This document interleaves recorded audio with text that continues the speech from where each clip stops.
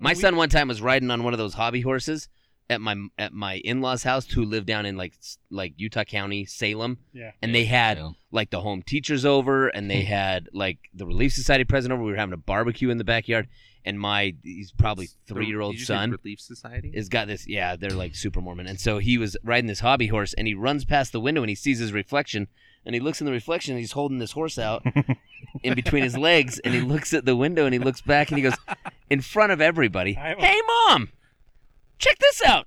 Looks like a penis and a scrotum."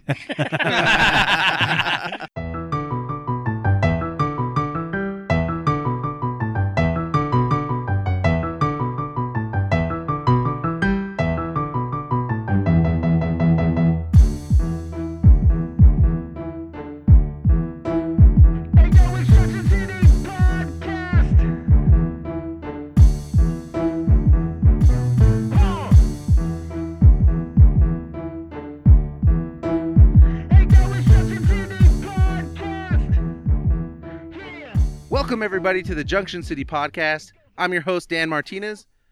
With me in the studio, in John's basement studio. Yep. To my left. I'm John Miles. Jason Allen. Colby Peterson. Shane Forster. On today's show, the Tax Force 5 for Utah. Not really sure where we're going with that. And then we'll talk some more local music. Here with our special guest, Jason Allen. Jason, it's a pleasure to have you. Oh, it's a pleasure to be here. I've dreamed of this my entire life. I've been listening to you guys since I was a little kid, and this is like a dream come true. This is our 79th show. Yeah. So, I mean, maybe not little kid, but maybe 7 or 8 years, yeah. You've been listening to us. Because we only do a show every 6 months. Yeah, that makes sense. Well, Jason, it's a pleasure having you here. We're going to talk some who's on the scene now. For Ogden. Are we going to be talking like hip-hop stuff too? Absolutely. Oh, yes. I'm excited We for can that. talk hip-hop. Is there local hip-hop? Oh, yeah. I think, No. right? Yeah. No. I know. I'll give you some names of some guys to check out. All right. There you go. See, John? God. I actually do local hip-hop. We used to. Yeah, that's right. We did. John and I were in that's a hip-hop right, group, buddy. actually. No way. We did. Yeah. No way. What was the Yeah. name of the group? Two Well, white we all- crew? we- no, we Two all white had crew. names. We all had names. No, We all had names. I was Abacus. I was Petus. And there was Daddy Stevie Pop, Ray, Stevie Daddy Ray, Pop, yeah, man. Rex Dog. Yep. We Yeah, had a man. crew, Okay, you guys. I'm sorry. Yeah. Really quick. What was your name? Abacus. And what was your name? Petus. You sound like Penis the little, with a cold. You sound like the little brother that wanted to be the cool brother, or wanted to copy I pretty after much was. Jason as the cool brother. Well, I was an okay. engineering student at the time at Weber State, and so I was Just like a studying math engineering. So I nerd. was like, and so I thought, what's the coolest math word I could come up with? And I thought abacus. That sounds pretty Yeah. cool. And so I went by Abacus. I liked it. It was cool enough that nobody knew what an abacus was, so they just thought it was Yeah, like I thought it was a name you made up. I thought it was like a mystical being. Honestly, Yeah, it is. Colby, what No, would it's a be thing. what would be your hip hop name? So, I mean, I never had a hip hop name, but when I was like 19, maybe I was like 17 or 18, I used to ride the bus a lot and go to like the Stab Lab and like. The Stab. Is that a gay strip club? Is that a, Stab Lab is your rep name? No. Yeah, that's it. No, Stab Lab. It's stuck. That's it. You just earned guys- it. Sorry. You got it. You guys don't know what the Stab Lab is? is that a van? Is No. that a carpeted van? No, it's What is it? You guys never. No, man. No, so we so you go to donate plasma and they pay you money. Oh, the Stab Lab. yeah, that was gonna be my Stab lab. pinkies up thing. I thought it was a. Oh man, I thought it was a bathhouse. The bathhouses of the 90s. The No, man, and Stab so Lab. and all the buses you had to go past 25th Street, so everyone had like a 25th Street name, and mine was Shoelace. Yeah, that's a good one. I like that. Shoelace. shoelace. Yeah, you don't Not mess as good as Stab Lab, You but don't I'll mess with take it. shoelace. Yeah, I guess. Stab Lab. I can't believe you guys never heard of Stab Lab, I man. feel like a rap crew should be called Stab Lab. Stab Lab with Abacus and Petus and Shoelace. Man, Shoelace. that would be good. Oh, we should probably talk about what do we doing this last week, right? God, we were off last week, Shane. Yeah, where were you guys at? You guys What'd you were do? off. I We was were in working Lava, double time. That's right. drinking and eating. That's it. Where at? That's it. Lava Hot Springs. Oh yeah. I'm kidding. That sounds lame. Nah, I'm just kidding. Yeah, I'm glad Where were you, I Dan? like the. What did he say? Glad you guys weren't there. We don't want to harsh his buzz. Ouch. No, I was donating plasma. That's where I went. So that's you were at a stab lab. I was at a stab lab over the Memorial Day weekend. I went to go do that thing, but they wouldn't take my blood Yeah, because you're brown. because I'm brown. Just kidding. And No. they were like, "Nope, sorry, you got to leave here." No, What I mean, color was it? sometimes so every time you go through, they always screen you, right? And so, like, did you have like past medications you took, Yes, or like some yes. blood problem? Yeah, and they were Yeah. like, "You have to go to the doctor to get like a waiver. a waiver for." And I was like, "What? The Yeah. fuck? I give blood all the time." And They don't nothing. use it though. You don't know if they use it. You just throw it away. Like, oh, this guy, old trash blood. Trash blood. we don't. Yeah. We want that pure blood. It's They got to just be throw like it out the 80-year-olds and older get Dan's blood. Trash Blood, ironically enough, is Stab Lab's first album. We did talk about having a Stab Lab band because there were like, when you go to the Stab Lab twice a week, like you get to know the guys who stick you, right? Yeah. Man, to yeah. know 'em well. Well, I hope you do. Get to Yeah, know you him sure before Yeah. they you get to stick know them real well. Yeah, you I do. bet. And like we would talk to the guys, the phlebotomists, and be like, "Yo, we need to start a Stab Lab band, dude." Like, yeah, we should call it Shark Bait and the Donators. That's It good. never happened I though. like it. Yeah, Stab Lab band. I use this I use this time to always talk about something I've been watching, and I'm sorry for that. But when's the last time you guys watched Rambo: First Blood? Anybody? Like never. About 8 months ago. I was Never. gonna say, wait, was- the first one, right? I Yeah. think it still Yeah. holds up. Oh, it's a good show. I'd say Except for 20 years ago was the last Yeah, time I saw it. I hadn't seen it for really like a good 20 Yeah. years. Watched it this week, and do you know what? Rambo would be the bad guy these days. Everyone would be against him. Oh, yeah. He gets picked on by the cops, and then he gets them back. And you know what? Everybody would hate him now. Rambo, watch it. That's all I'm saying. Oh my God. Boy, That was your it? homework for the week. Yeah, yeah, Great. thanks. Okay. Nice story, Dad. Thanks. Wait, you know they're making, they just greenlit Rambo Right, Last Last Blood. Yeah. Yeah, Rambo. New Rambo isn't like old Rambo. though. No. No. Yeah, No, he's they- killing because the they- minorities be- in the well- new Rambo. Yeah, but Oh, don't really? you think the Yeah. guy's He's coming the back, wall? The guy's coming He's back the from wall. Nam related to Rambo, don't you think? I think Oh, so, yeah. but I Oh, also yeah. Like, But they also tried to make him because he was kind of an anti-hero in that in Rambo First Blood, and Uh-huh. then in the other ones they were like let's put these stripes on him, Yeah. and let's make him an American hero, and he'll go fight all these other people, you know. Right. And so right. I Yeah, think he was they, originally supposed to commit suicide at the end of his well, first one. wasn't Yes. the first one based on a book? Yeah, Am from I wrong? Sylvester Stallone. No. Oh, wait, No that was way. Rocky. Yeah. Just kidding. Anyways, it doesn't matter. That's what I did. I watched Don't go Rambo. watch Rambo. Anyone else? What'd you guys do? Man. Colby, you're always about town. Come on. Yeah, seriously, dude. Yeah. You're always on social media. Wear Weber. It's true. Yeah, Weaver Wear Friday. Did you guys participate? Weber wear. Did you wear No. Did you wear purple on Fridays? No, I'm pretty I sure. wore a Ute red, man. Yeah, it's too bad. You I red. wear I need you to purple. buy me some gear. Got my bachelor's. Yeah? and master's I'll wear it from every there, man. Friday. I'll give an alumni Wait, you discount. got your bachelor's and master's from University of Utah. University of Utah? Yep. Oh. Engineering, civil engineering. Wow. So you wear red on Fridays? Wait, you're a civil engineer and Yeah. we're talking about music? It's weird, I know. What is this shit? He does lots of stuff. Yeah, So what do you Jason's do a man now? about town, dude. So I'm actually a marketing engineer, and I travel around Utah and Idaho, and actually around the country, and give You're a trainings. marketing. Yeah, it's weird. Dude, I feel like I talked to you like a year ago about your job, and it was a whole different thing. It usually is. I switch about every 2 to 3 years. I'm a All millennial, right. man. That's what we All do. right, that's cool. I can't. I think we're all millennials in here, aren't we? Well, Except Shane. guys, I'm not. step it Shane's up. Gen Stop. Xer. Are you a Gen Xer? Yeah. You guys Yeah. got to switch jobs more often, man. Nope. You'll I love switched- it. I switched jobs 6 months ago. Nice. So you got about a year and a half left before you. A year Switch and a half. I mean, the motivated people switch jobs. Like, I switch, but it's all at the 'Cause same you're place. all underpaid. You got to keep Exactly. moving. Since I got my master's Nobody's in, gonna pay you in just sitting there. 2006, I've had 7, maybe 8 different jobs since Yeah. 2006. All pay raises? No. Oh, yeah, no. I'm No, I've always moved in my career. I've always moved for, it wasn't always about money for me. It was more about job satisfaction and, being at a place like right now. My job right now is people are like, oh, you've been there for 3.5 years. When are you gonna leave? I'm like, well, I'm in a position where people listen to me, people respect me, and yeah, I'm making less money than I made at my last job as a consultant, but I love what I do and the respect, and that's what I keep telling people when they're like, well, how do we keep millennials? How do we get them to be motivated? And how do we? Well, you've got to find what motivates them. And unfortunately, a lot of times you can't just throw money at them. You've got to give them respect. You got to make them feel like they're an owner of the problems that they're solving, and you've got to speak to their job satisfaction there. And I think that's true, but I think more companies should try throwing money at them just to see if that works. Yeah, that might work. I mean, I don't know. Call me crazy, but I feel like that might help. I think eventually you're like, man, I have so much responsibility right now, and I'm not getting paid shit. Right. Like, and then that's when you're like, these guys are screwing me. Yeah. And then you move on. I think so. I know. I think that's it. I think that Gen X kind of was used to what's happening to them, and then the millennials came around and were like, wait a minute, you're all getting screwed here. What are you doing?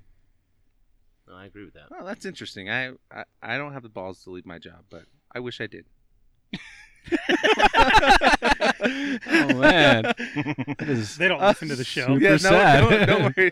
That's super sad. Yeah, I feel real bad. No, you shouldn't.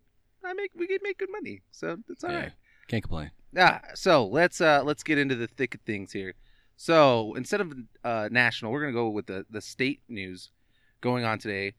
Like I said at the top of the show, there are some tax reforms that are coming up, and the lawmakers here in Utah have unveiled the tax reform process and the town hall schedule. Kobe and I. It's mostly Kobe. Mr. Kobe's Bryant. been talking about this Mr. for Bryant. weeks now, right, Kobe?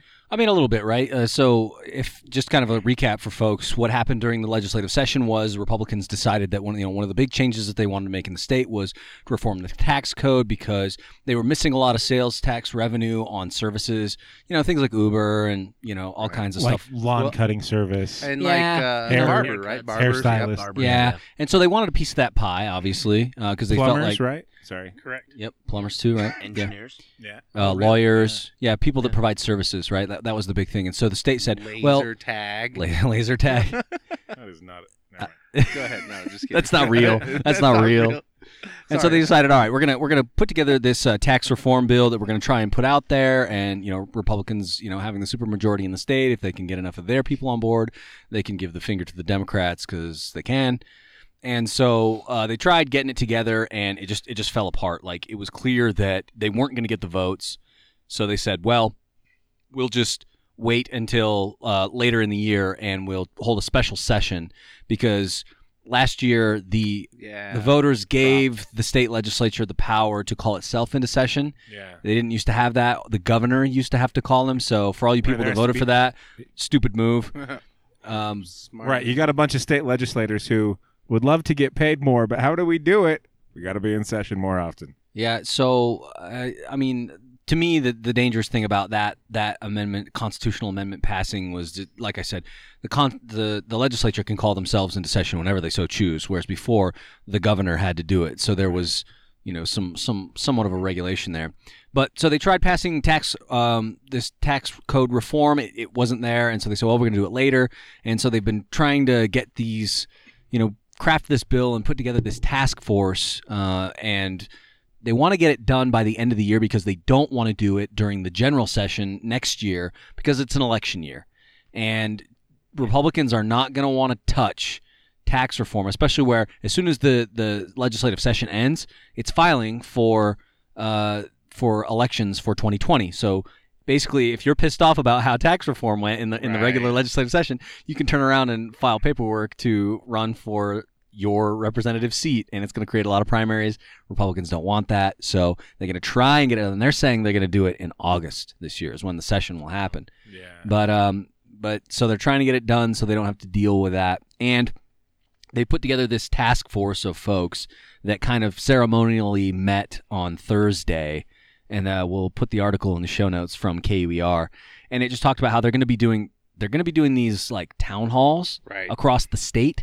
But it's pretty breakneck. Like, they're doing them pretty fast. Yeah, I was going to say the first one is proposed, at least, town hall schedules June 25th in Brigham City.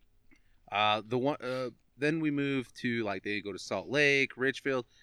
They don't come here, Davis, Weber County, until July 8th. This is all proposed scheduling. It's a Monday, July 8th. They didn't have anything though for Venues, though. Did Yeah. you see venues? No, and that's what I was most interested in, to see if they had nailed down space yet, but it seems like they haven't, so we'll have to keep everyone up to date on That's when. pretty quick to they're have happening. a turnaround to get like a place that's going to hold everybody with a month out, Yeah, for 'cause- like Davis and Weber County. Yeah, because I mean, they're probably going to have to get an auditorium at one of the high schools. Do you really think that many people will show up? Yeah, taxes? For taxes, dude. Guys, You don't think? No. I don't know. I mean, think I there's hope State people politics. I don't think so. Not here. Salt Lake, yes. Davis County I don't- and Weber County. I don't know. No. I've done event planning and management for years, and I don't have any confidence that anybody would actually care enough to get off their couches and go. I don't Right, know. like people show up for I Mitt hope I'm wrong. Romney. Like or I Rob really Bishop. hope I'm wrong. I really do, because Uh-huh. I wish people would be more involved, and I think things would be a lot better if they were, but I don't know. I went to the one, so that the House minority leadership put together a series of town halls in the last month around the state and invited people to come, and they explained what some of the options were that they're looking at. And I attended for Weber County. I don't know if any of you we talked about it on the show, but and it was we didn't go. No, We good. didn't go. Well, I had to good, work but, that night. But again, Yeah. it was Shane, where were you at?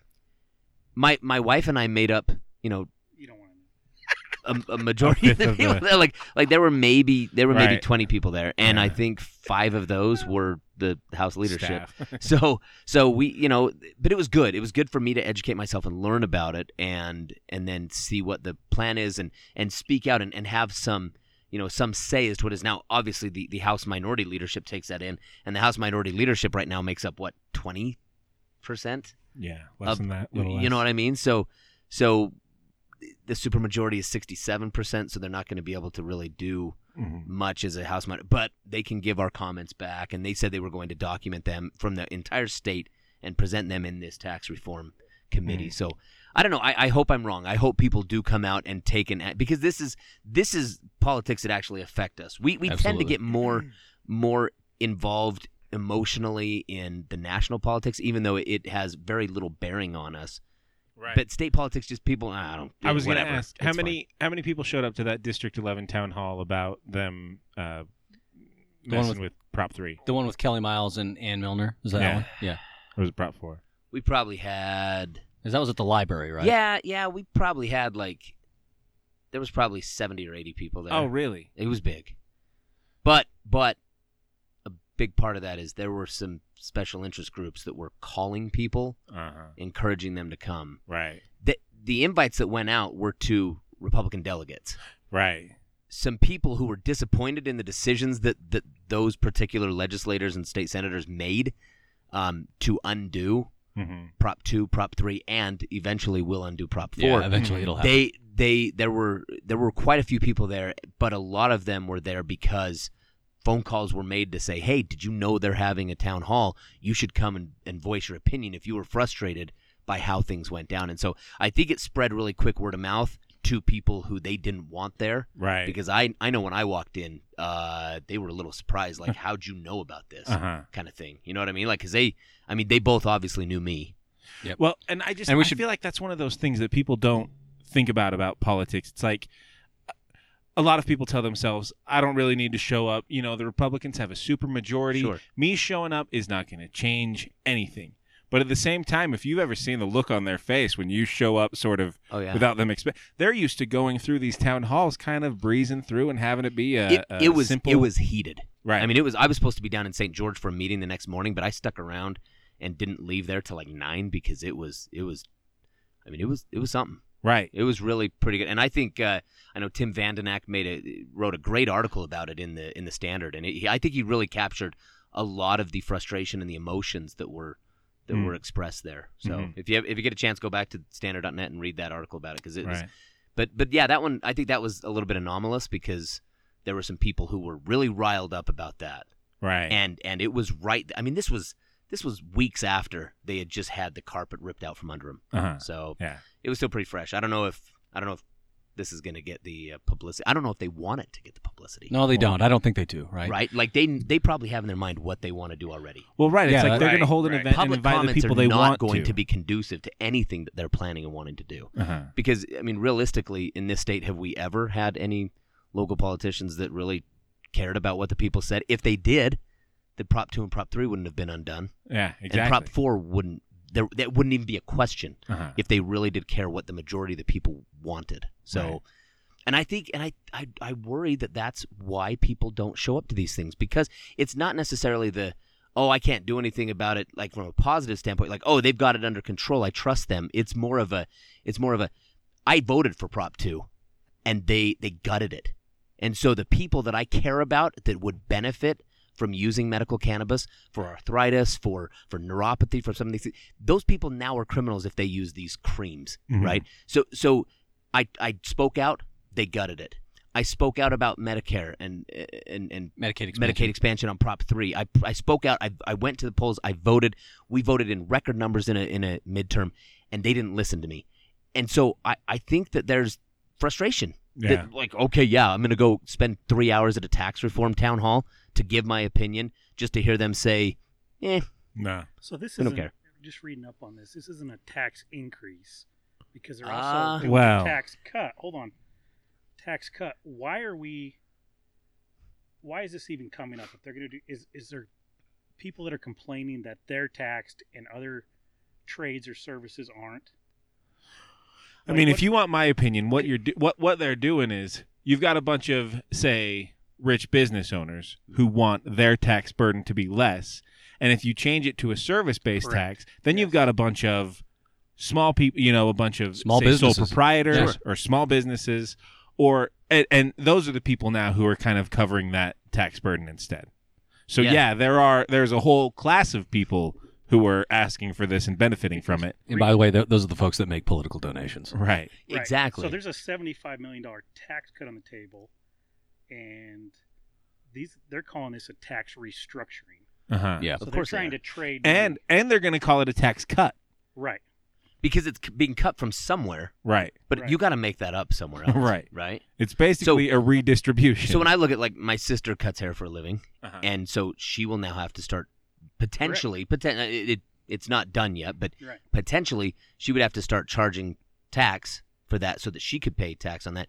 Engineering services, civil attorneys, attorneys, cutting lawns, cleaning carpets. These are all services that are currently not taxed. But and I can understand that. I can appreciate the fact that we have become more service-based oriented in today's world. We have a lot of services, they bring up a lot with Uber and Lyft, for example. Sure. That there's a big difference between, and the way it was explained to me, which was pretty fascinating, was generations before would go buy a car and they would generate sales tax on that car, right? But now people go, you know what, do I really need a car? Because I can just if I'm spending this much a month on insurance, on gas, on a car payment, I could spend a third of that not having a car and just taking Uber and Lyft everywhere or riding my bike. And so they're not buying that big purchase. And so the taxes or the sales tax is not being generated by the car purchasing, right? But one person is now driving enough for, 12 or 13 people. And those 12 or 13 people that don't buy vehicles, they're not paying the tax revenue. And so how do we make that difference up? And I thought that, and I never thought about it before. So it was pretty fascinating that, oh yeah, that's true, because, kids 10 years younger than me, they don't want to own a car. That, like, I have to own one for my company, but there's days that I'm like, man, I don't want to. Wish I didn't have a car. I wish I didn't have a car payment. Wish I wasn't paying, between car payment, insurance, and everything, $800-900 a month. If I lived in a more urban area that I could just walk or take an Uber or Lyft, then I would probably look at that option. And that's what more and more people are doing, because it's not a necessity to buy a car anymore. So they're losing in sales tax revenue. Well, so let me just be an idiot for a second and kind of back up to... For a second? Yeah. Wow. Shade. Why? What service is the government performing to even get a sales tax in the first place? Or more to the point, what are they doing to deserve a tax on any kind of service? Like, what is the government's role that they get some kind of cut in this? I don't think I understand that. Well, I mean, you could make the same argument, though, for the other side, where you could say, well, why do I have to pay sales tax on this car? Like, what was the government's role in that? And my answer to that is the government provides courts that make the business environment stable, because you have to have recourse, right? They provide, so that keeps your property safe, right? Yeah, like those kinds of things secure the environment so that people can do business, right? That's why no one wants to do business in Africa, because somebody could steal your property, right? And then if they steal your property, you have no recourse in the courts. So no one wants to invest. The foreign direct investment in the Democratic Republic of Congo is probably zero, because nobody will risk that. But the United States government and Europe, and most industrial countries, they have that system in place, right? Or if you look at the Gulf in the Middle East, that's why those places are so.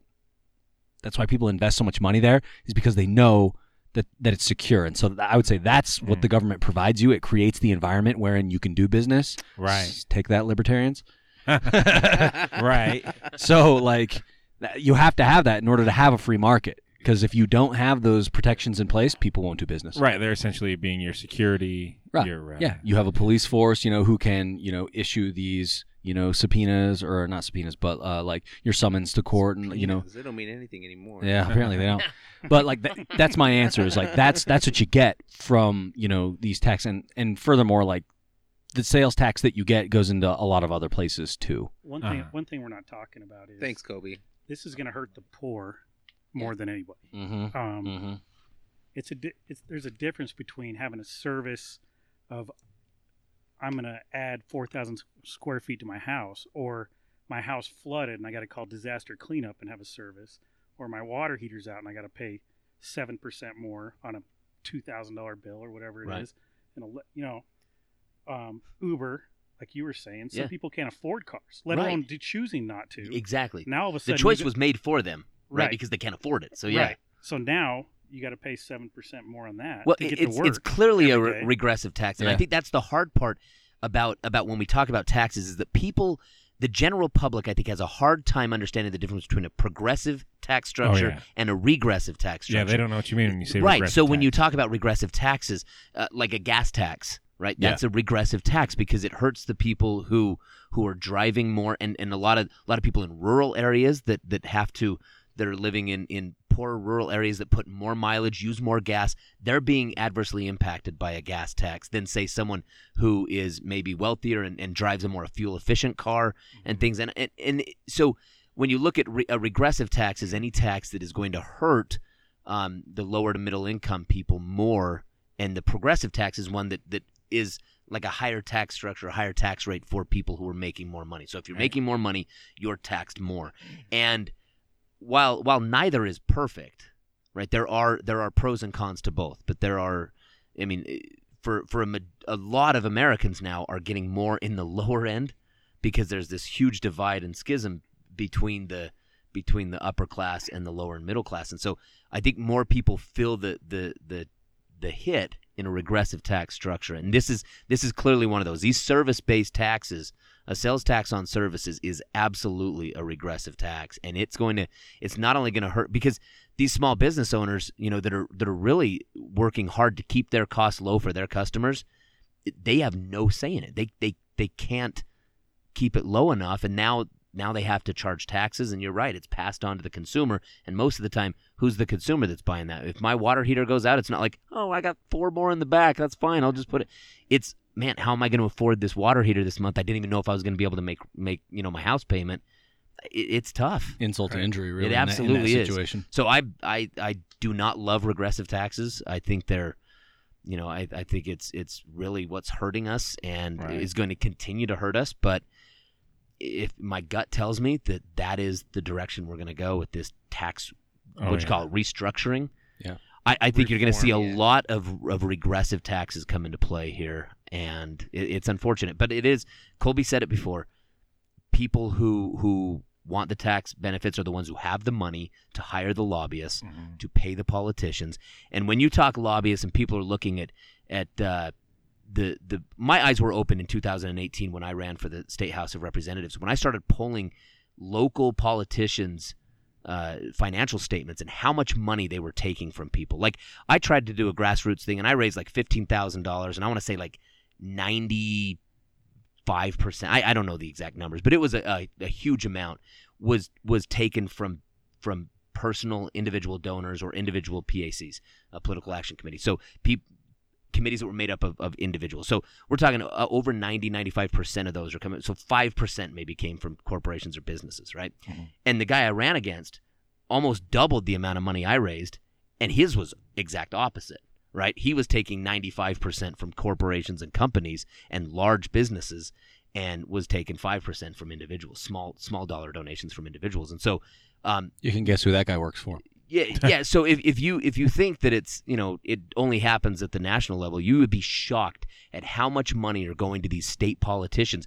And really, we said it before, the state politicians, these state politics are what really impacts us more than the federal politics. And so there is a lot of money, and it's a magnitude, it's an order of magnitude greater when you get to the federal level. But it still happens here, and decisions are not being made by the majority of the people, as we saw in the 2018 election with Prop 2, Prop 3, and Prop 4. The decisions that are made by us, they're trying to tie our hands and take that ability to do that ever again away from us. Yeah, because they made it more difficult now exactly. to get a ballot initiative on the ballot. Because they restricted a lot of those, right? Yeah, and it's sort of infuriating a little bit because two things that I'm thinking of here. So to Jason's point about people taking this money, I went to Lucky Slice before an event one Friday night during campaign season, and I just so happened to sit across from a particular candidate who was running for a state house race, and they were there strategizing, and I was lucky enough to drop eaves on that and just kind of listen to what and it surprised me because this particular candidate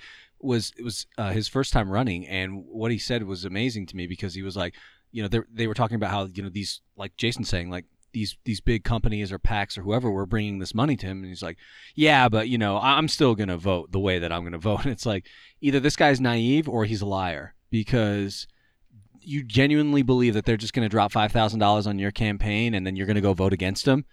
Absolutely not. It's not going to happen. Like, when push comes to shove, they will get what they want. It might happen once. Yeah. But in 2 years, it won't happen again. Right. Because you will once you see the money you go will away. be the guy that money's going against next time in the primary, right? So you can use that and say, oh yeah, I'm going to be clean. I'm not going to do that. But it doesn't last long because they will find someone who will. Yeah, and then the second point was, after the election, they tallied, the lieutenant governor's office, and I think Republicans in general were sort of like, wow, look at how great all of this voter turnout was. Blah, blah. It's like the reason that voters turned out was because the propositions, one, and two, it was they knew it was a referendum on Trump, right? Yeah. Like, it was an opportunity, and that's why Democrats, slayed in a lot of races, and that's frankly why Ben McAdams won, was because Democrats showed up, and especially in Salt Lake County, they voted straight ticket. And so Jason and I have talked about this. It was like, this might be the year we actually get rid of straight ticket voting, because it hurt Republicans so much in Salt Lake County that, there was serious movement from the Republican side, because it always comes on the Democratic side. And I would guess, I know Representative Patrice Arent for years has ran a bill every single session to get rid of straight ticket voting. And I think in 2019 you might actually see something happen with that because of the Ben McAdams thing. Rank voting. Ranked choice voting, huh? Yeah, I like ranked choice. Me but too. That aside, you're never straight party gonna get ticket voting is so infuriating. You look at the numbers; it's like a third of the people voting for the Republicans are just voting one vote. It's just the Republican vote, and that's it. They don't feel a responsibility to know the names of the candidates. Let me ask you the something positions. really quick. How do you make? Okay, so as somebody that ran, how do you make taxes sexy to your voters and make them come out to something like this? So what we did in our campaign was we knocked a lot of doors and we talked to a lot of people. And I hate to break it to you, but we're losing with social media and the internet and everything. We are losing the personal connection and that personal touch. Yeah. And we moved the needle so far in my race, and we came close. It's one of the most conservative districts, probably the most conservative district, I would say, in Weber County. 29, man. 29. Fair. Maybe not the most. 12 probably too. Yeah, I was going to say 12 is 12 and 29 are but probably. I would say 12 and 11 are probably 29? close. So Roy. 12 is Western area. 12 is Roy, but it's also a portion of Davis County and Hooper. I think it's like Hooper, Roy, yeah. and like West Point. Yep. I think even a little bit of Clinton. Maybe. I can't remember. Yeah. Anyways, but it's well, yeah. And the 29 is the west side of If you have West the Point, north you gotta have Clinton. side of the 29 west is side. like Pleasant View and up into Box Elder County. Yeah, in Plain City, Plain far City, west. Yeah, okay. Mary And a good Slocumville chunk area. of Box And Elder. 11 has Riverdale, which has some liberals, but then it's got this big Davis County Well, chunk. I didn't do as well in Riverdale as I thought I would. I did great in Washington Terrace, where I'm from. I did Some South Ogden too. I Yeah. did decent in Riverdale. I did pretty poor in South Ogden. A couple of precincts I did well in, but Uinta is always a struggle. Yeah. South Weber and Layton and then Hill Air Force Base was in my district as well. I won South Weber, and I don't know this for sure, but I tried to research this and see if any other Democrat had ever won a city in Davis County, but I won South Weber outright. I did better in the Davis County than I did in Weber County, which was boy. weird. I mean, it was, and Hey, because, and you know They why? must have thought you were another Jason Allen. They must have. I don't know. But the key was my wife and I spent a majority of our time knocking doors in South Weber and Layton, right? So we were there talking to people, and so when you talk about how do you make it exciting, how do you make it sexy, we first of all, do our leaders want it to be right now? No. Because they don't want to draw attention to it. Right? Yeah, They they're want to trying do what to they're this going to under do. the rug, right? They're trying to hide it, yeah. Look, Exactly. when you see an accelerated schedule like this, it's pretty clear that there's a reason that they want to just push this. They're through as trying to quick get as away with possible, something, right? right? Yeah, Mhm. yeah. So I've I've seen this before in when there's something you really don't want feedback on. There's ways that you can meet the law, the letter of the law, but not necessarily the spirit of the law. Does that make sense? So they don't. Right. They're not. We have getting, to do it this. We yeah. have to have this many town halls. We have to have this much public notice. We have. They're to do not this. doing their due diligence though to get people like informed and really understanding what's going on. Right? Yeah, See, I mean, I would like be I say, I okay don't. with this without the trade-off tax. Sure. I'm all for raising taxes. Okay. As long as I get something for it, Right. right? But if you're going to trade off $75 million from the rich Sure. and make the poor pay for it, which is what this is doing, not the poor, Right. but the middle class, lower, the people that Well, are, and so we need to do a better job of educating people, first of all, Right. right? Everybody says taxes are bad, right? Raising taxes is bad. That's what a majority of people, if you were to just give them a questionnaire that with one question, is raising taxes good or bad? They're all going to say bad, right? But it's not that simple. It's not black and white like that. There are certain services that we need to maintain. Now, I'm all for cleaning things up and running things more efficiently and effectively, but at some point, and every politician that runs, and I was very open about this when people would ask me about taxes, I would always tell them the same thing. I'm like, every single person that runs for office always says the same thing. I'm going to cut spending, and I'm going to lower your taxes. Yeah. But yeah. but at some point, right? How much more spending can we cut? Like, who's it cut from? Yeah, where? What From where? services do we start cutting now? Because we have gutted education. right? Do we start looking at public service, like Cops, firemen, emergency their services? pensions, Right? all Like, them. where do we go? And I think that we need to restore that back to what it was with the they changed the pensions and the Right. retirement plans for police officers, firefighters. And right? me personally, I'm fine raising my taxes a little bit to restore those back to what they were and take care of the people that take care of us, right? The educators. They take care of my kids. They do a job that I was a former high school math teacher, and I didn't last very long before I went back into engineering. I loved it, but it was difficult. 4 years is the It average was teacher right there, now. yeah, I was one. Right. You know, I mean, that's I lasted a year, and I wish that I would have been in a position where I didn't have to go back into engineering to pay the bills, and so where do you cut it from? So when they say we're going to cut spending, we're going to cut wasteful spending we're going to cut wasteful spending. Well, look, we've been doing this for long enough, and the state actually runs a pretty good budget. Right? I mean, They're really good. the great. state of Utah is actually pretty good. Their budget is, and so that's what I always tell people. Like, where are you going to cut the quote wasteful spending? Where's that coming from? Because at some point, I got to start looking at. We're losing teachers, we're losing educators, we're losing police officers and firefighters. We're losing these people to other professions, the great ones, or even other cities, right? or other there was cities an article or other on- states. Yeah. Or they're Yeah. working for 3 cities at the same time. So when we continue to, when people stop making decisions to go into those really noble professions because of money, that's a problem. And so you're starting to see other states, you're starting to see other school districts, that are outside of the Weber County area that are offering a lot of money to these teachers. We've got to do something to help that. And so we've got to educate people that there are services that we love and that we need for the to prepare or protect for the future. But really, Jason, right? when you say that though, okay, I hear what you're saying and I agree with what you're saying, but what comes from maybe not the other side, but what I hear often is that, hey, look, there's already these charter schools, private schools.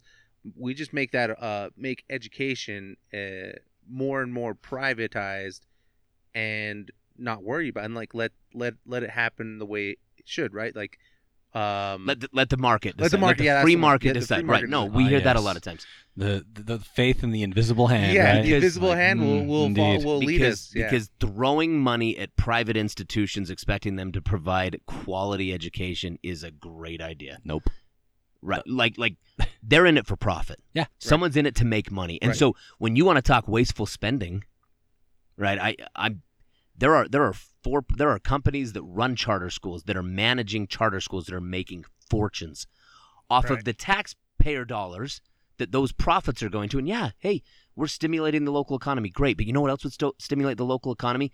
A huge pay increase for all of the teachers in the state that now, instead of having to use Uber, guess what? They can now go buy a car, and then that sales tax revenue is generated there again, you right? Go. I'm just saying there's other ways to stimulate the economy than one person who owns a company making millions off of privatized education and charter school systems.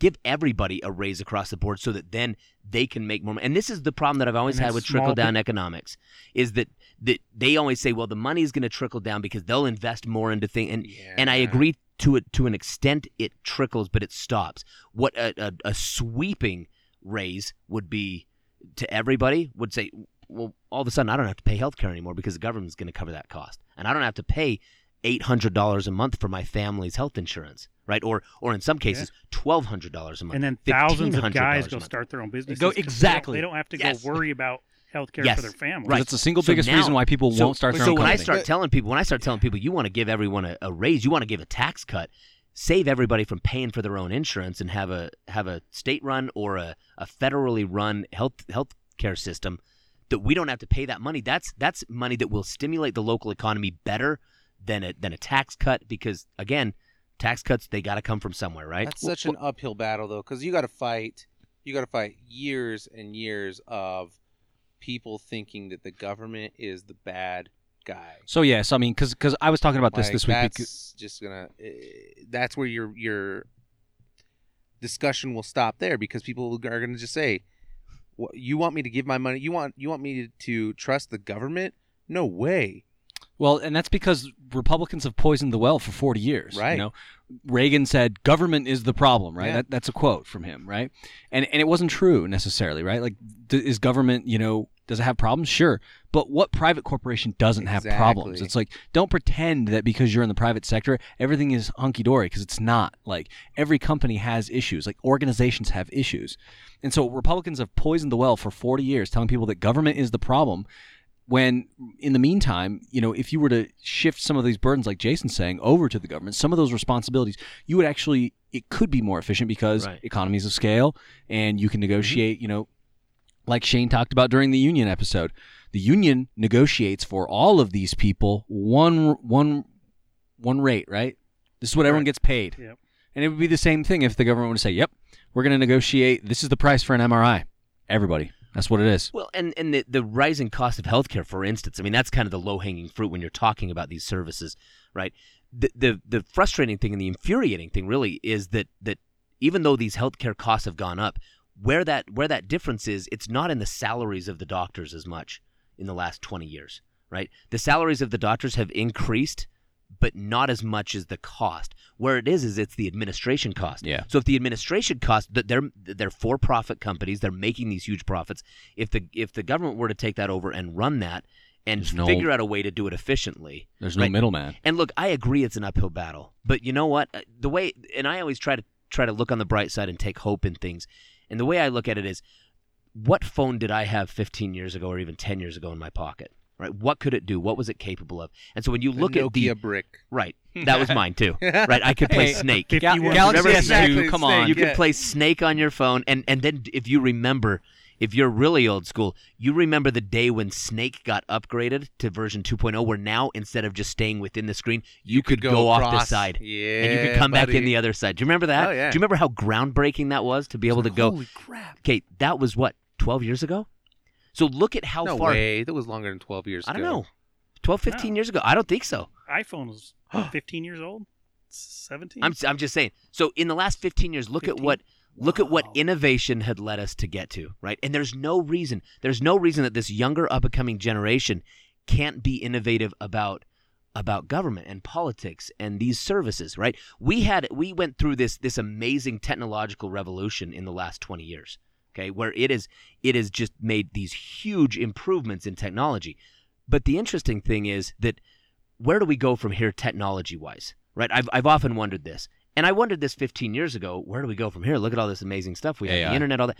Right? It's So where AI. do we go from here? At some point, it's going to shift away where our dreamers and our innovators are going to shift away from technology to try to figure out how we can save our planet, how we can save humanity, and what we can do to improve the lives of those around us, right? So you're starting to see these Gen Zs and these millennials that a lot of them, when you talk to them, they are concerned about the future, not just for them, but for those around them. They have this almost benevolent nature that in generations before that were all about hoarding wealth, hoarding supplies, hoarding things for the future, saving money, because all that stuff. something, Boomers. you never know what's going to go down, right? You never know what's going to happen. And now all of a sudden you have this new generation that realizes that the system is stacked against them, and they say, we need to start looking outward on what we can do for those around us. If I have enough food, what about the guy next door to me that doesn't? What am I going to do to help him? So I think you're going to see and this shift. It's not even that. Like the environmental thing, that is like their well-being. It's not just Right. them saying, I'm looking out for other people. It's like, It's if you I want guys to have live not to be cared about 45 this. years old, This then is I need important. to do something else. Right. So I think you're going to see a shift. And so when you say you're going to have to convince people to trust the government, I think this next generation has no choice but to figure out a way to innovate decision-making on a federal and state level that is heretofore unseen. Well, I My think you're concern, right. I though, with think that, you're right. But my concern is going to be, and I don't want to be like, I don't want to leave this on a bleak note, but the people that are handing this stuff over, I feel like a lot of that is, they kind of squash that whole thing. Like, no, this is the way it is. This is how it's been. This is how you have to do it, right? All right. Yeah, but I don't think millennials will accept that. I hope not. agree. Oh, we hope not. So in fact, but I think that's the where- reason I for hope their you're wrong. desperation. That's why they're like, Right. we have got Yeah, to jump yeah. in and take charge of this. No Those one guys- fights harder than someone backed into a corner. Right, Right. exactly. You don't ever want to fight someone who has nothing to lose. And Right. right now, millennials and Gen Zs, they have nothing to lose. Right. They will not live You're to not see going to 50 pay years us. You're old going to mess up our planet. if they You're not don't gonna start give me health So standing up for it. millennials and Gen Zs, July 8th, Weber Davis County, you show up to this tax reform, Well, and we get a good, solid group of people there. What? I was going to say a thing to note is that a good thing to note is that millennials are the largest voting bloc in the United States now.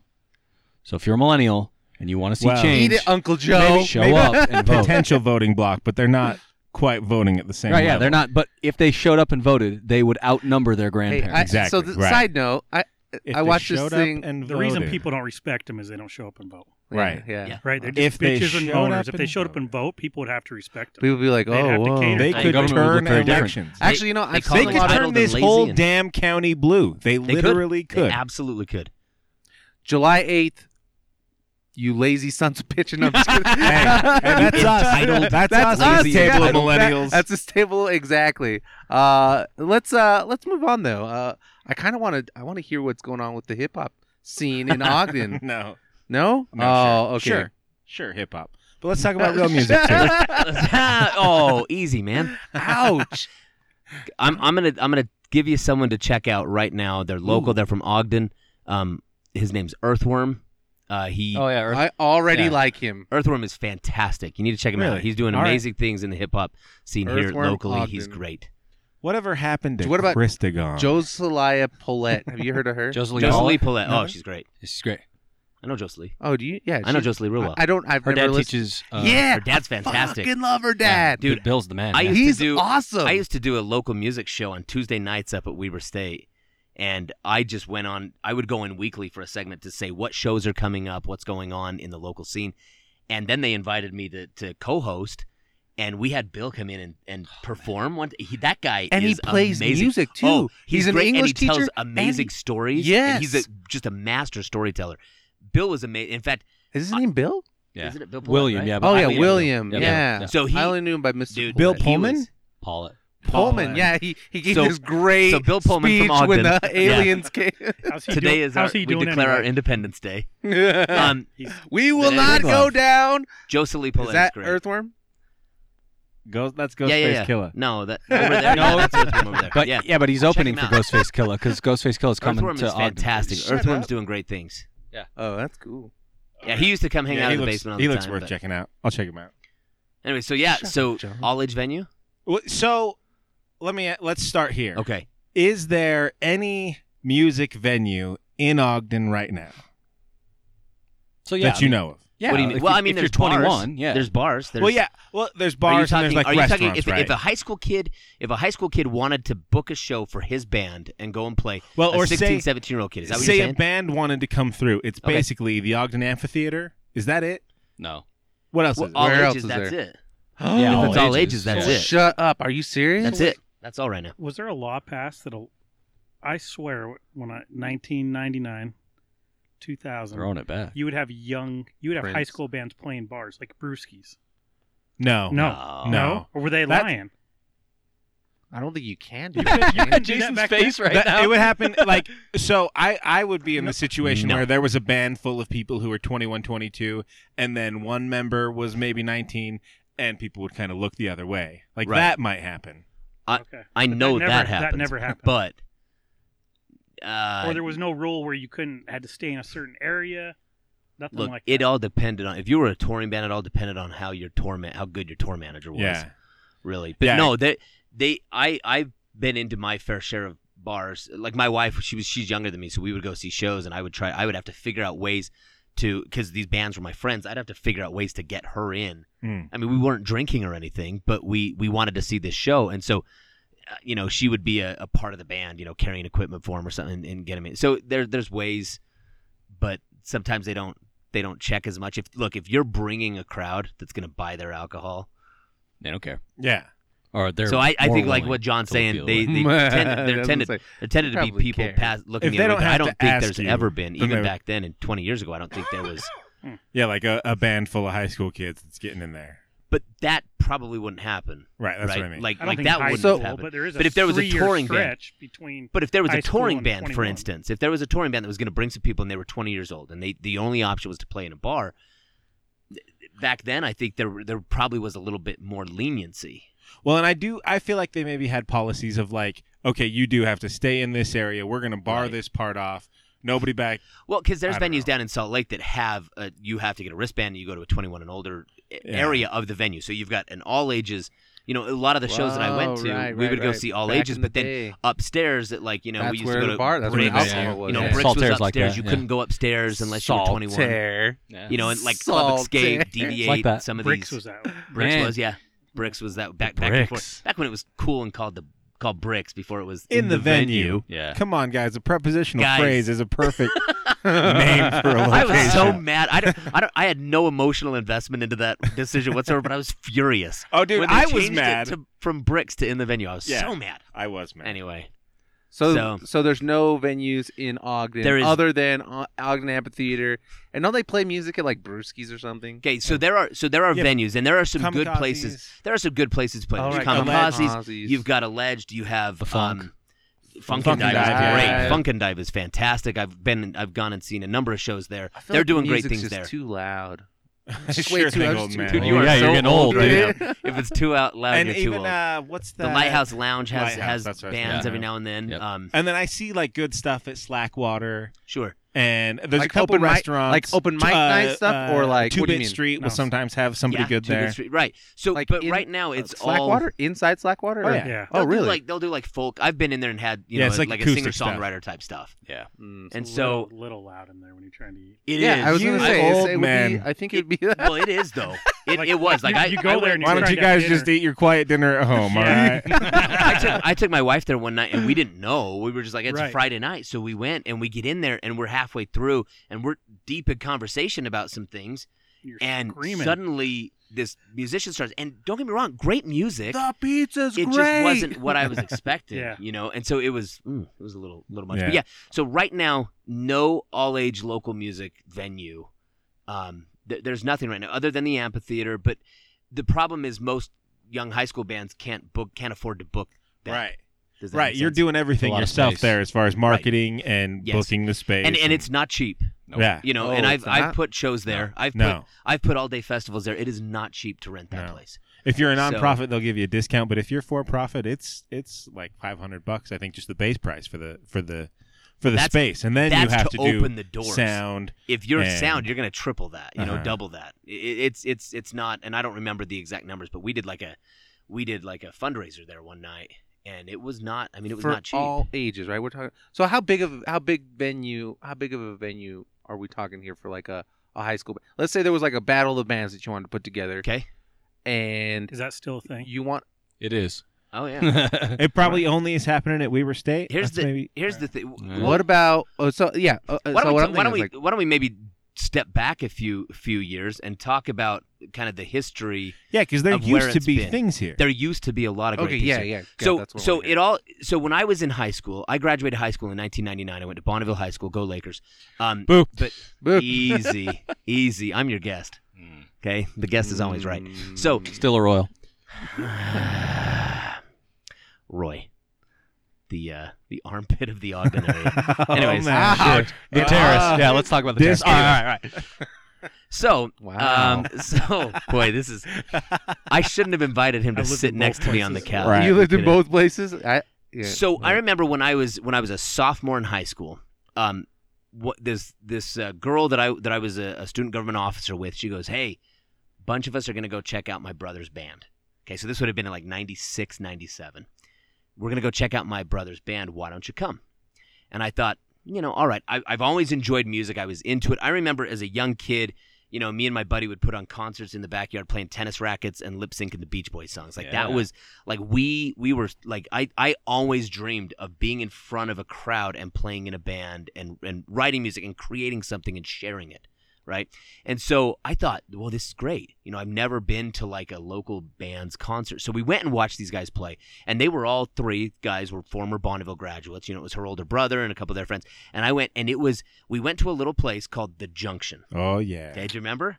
23rd Junction. Street in Jackson. It was an old church in the middle of a residential neighborhood. It was literally the worst place for a music venue, but it was magical to me. It was great. It Well, and was it felt like magical. you had no supervision. That's Right. what was great about the neighborhood. And it was right. And it was the thing is it was run by a very close friend of mine named Ted Shoup. He did a great job. And what he did was he kind of opened up the doors for some of us that were aspiring musicians to have a place to showcase our act and kind of cut our teeth a little bit Yeah. before moving up to the next level. Yeah. And I always remember Minor that. league stuff. And I loved going to the Junction. I spent a lot of weekends there watching bands. I didn't care who was playing. I couldn't get enough watching bands. Did you And pay so to get in? You paid to get in. Yeah, it was like So $5. Yeah, it was like $5 to get in, and what he would do is he would take a tally on who you were there to see. Uh-huh. Right, he had a system, and if you brought in enough people and he covered his costs, then he would split the money based on who brought in how many people. And so I remember when I was a sophomore, and I thought I got to learn to play guitar. So I got a guitar. I had played piano since I was like in first grade, and so I got a guitar and I taught myself to play sophomore year. And then I thought, this is something I need to do. I've got to do this. So by the time I was like a senior, I started a band. I was playing keyboards and singing in it. We were kind of like a Ben Folds 5 kind of thing, we're playing. And I started this band, and then I joined another band and another band. And I remember I joined this band with a couple of guys that I went to school with. I was a senior, one was a junior, and one was a sophomore. And we were called Olfactory. Oh And yeah. do you remember that? I remember. And we went and played our first show. We were like basically a Matchbox 20 knockoff band. We went and Man, played. You guys sound so lame. Come on. Well, I feel like you're downplaying the Counting Crows, which You was have no that was the idea. aspect I That remember. was it. Okay, it was more like it was Matchbox 20 plus Counting Crows equals as bad as you would expect it to be. And so we Great go at the in. time. Be fair. It No, was to be that fair, was it the was music. good. It was the real deal. Yeah, we Like, I had, love Rob Thomas. I got to say it on there. I gotta. I love Rob. I'm not gonna. I mean, I'm not gonna fault you, man. do you have any record? I would love to listen if you sound like Rob Thomas. Yeah. That's Yeah, You all of buddy. a sudden got a lot better looking to me. Hey-o. Yeah. I could find you an old recording of us. And Guess you'll- good thing think I am you'll sitting dig next to you on the couch, huh, Jason? gotta keep it God, separated. keep it- that was- where your hands I'm at, blushing Shane? now. I'm blushing. Shane's over here fangirling. So we start playing at the Junction, and you know, I ended up, when I left that band, I started doing kind of a singer-songwriter thing, and it was more like a I would tell jokes and stories, and I would play songs, and it was kind of a whole act. And we would go and play at the Junction, and I remember that was like in '99 when I graduated, and then I served an LDS mission. When I got home, I started another band, and we played there a lot. And I still remember in like 2002, 2003 when Ted shut down the Junction. Oh yeah. He shut it down, and he told me, and I talked to him about it. I was like, Ted, why are you leaving? He's like, well, you know, this space, it's in a residential neighborhood. I'm getting a lot of complaints because, unfortunately, you know, the kids that were coming, they didn't like, I revered it. Like, it was in an old church, but to me, it was religion. Oh yeah. Right? Local music and the music scene and going to these shows, it was like attending church for me. Right? And so it was a high school kid that was going through a lot and was very angsty and was trying to figure out all my emotions and how to express myself and you know, battling all these raging hormones and these ideas and how can I balance all this? For me, that was what got me through. Right? This local music venue that I could go to and I could feel at home and I could feel safe and I could feel like everything was going to be okay. It shaped me, and I still hold a very special place in my heart for the Junction and for Ted and what he gave to us. And unfortunately, you know, kids are kids and they do stupid stuff, and they were ruining it for the rest of us who really revered the place. They didn't respect it as much, and so they were going and doorbell ditching and throwing, you know, beer bottles in people's yard, and so the city basically had to say, you got to clean this up, and with enough complaints, he said, I'm going to go find a place down in Salt Lake. And so he moved his venue down to Salt Lake. And I remember the conversation that I had with Ted. I've never forgotten it, and I never will forget it, and because I think he was dead wrong, and I set out at that moment to prove him wrong. He told me, he said, Jason, a venue in Ogden will never work. And I said, why? And his reason was, he said Salt Lake is 35 miles from Ogden, but Ogden is 350 miles from Salt Lake. Yeah. Oh shit! Yeah. So I said, oh shit! And that stuck with me. I mean, I was like 22 years old at the time, 23 years old, and he told me that, and I was like, "You're wrong." He said, "Then prove me wrong," and I was like, "I will. Give me time. I will." So flash forward a few years. Right after that, 2005, a guy named Ron Atencio, great friend of mine, opens up an all-ages venue called Mojo's. Yeah. Okay. I hung out. So Ron opens Junction Mojo's. closes in Junction 2003, closes probably 0203. and then 05 is. And so there's a that's gap. why I So there's a don't hear about lull, this place. right? So there's a lull again, where there's no local music. So Ron opens up Mojo's in 2005. Okay, 22nd in Washington. 22nd in Washington, great, cool space, local Building's art. still there. Building's still there. Was a Trump Wait, campaign 26 headquarters. 22nd in Washington. Yeah, that's It was like 2210 Washington Boulevard. Where am I at? You know where the Even Stevens Right is? next to It's Even right Stevens. next Oh, door. okay, Right okay, next door to okay. that. Yeah, He yeah. had that. He ran a little magazine out of there called Street Magazine. He had like a clothing Oh, store that he was selling yeah. stuff out. I do remember that Ron's place. a great guy. Was heavily involved in like the Ogden City Planning Commission. Yep. So he opens this Tried to venue. run for the state house in Yeah. maybe 06. Nope, did. it was 08? in 2010. Trust me, It could have been. You're probably right.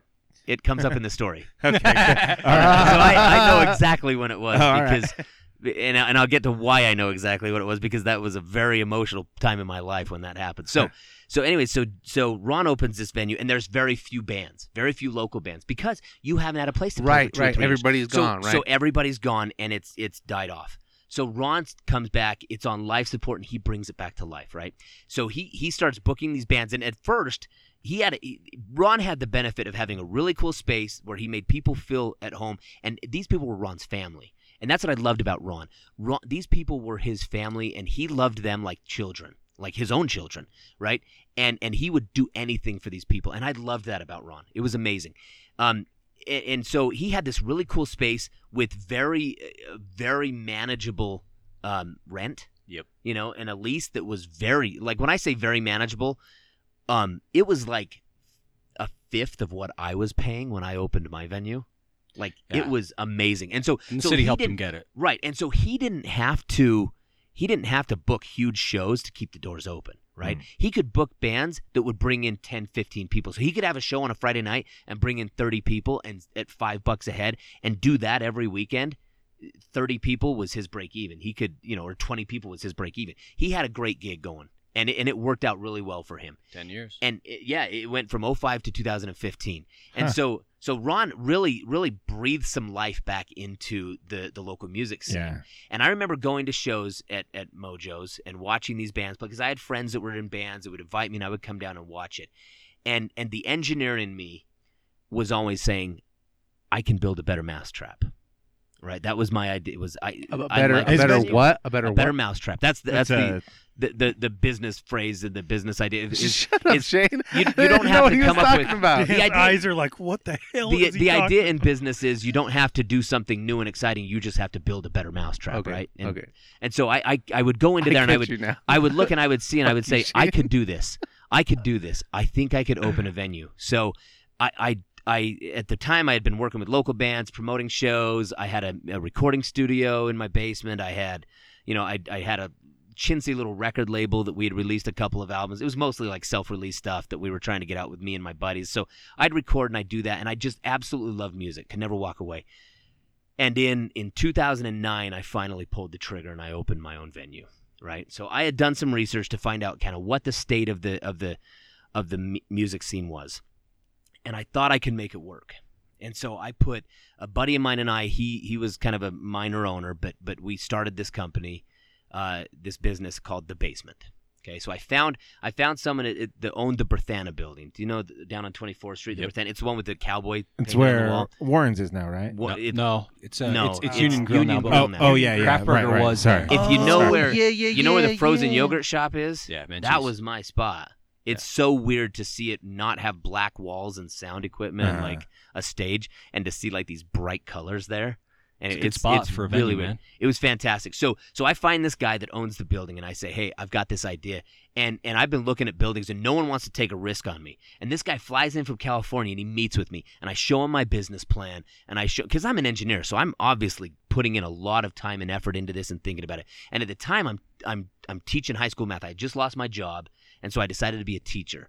Right, and so I had some money saved up for my severance when they did away with my position at the county. So I had some money that I could invest into a sound system and a stage and a space. And so I had this money that I'm like, it's time, right? And so I said, I'm going to do this. So I get this guy. It's like fall. He flies in.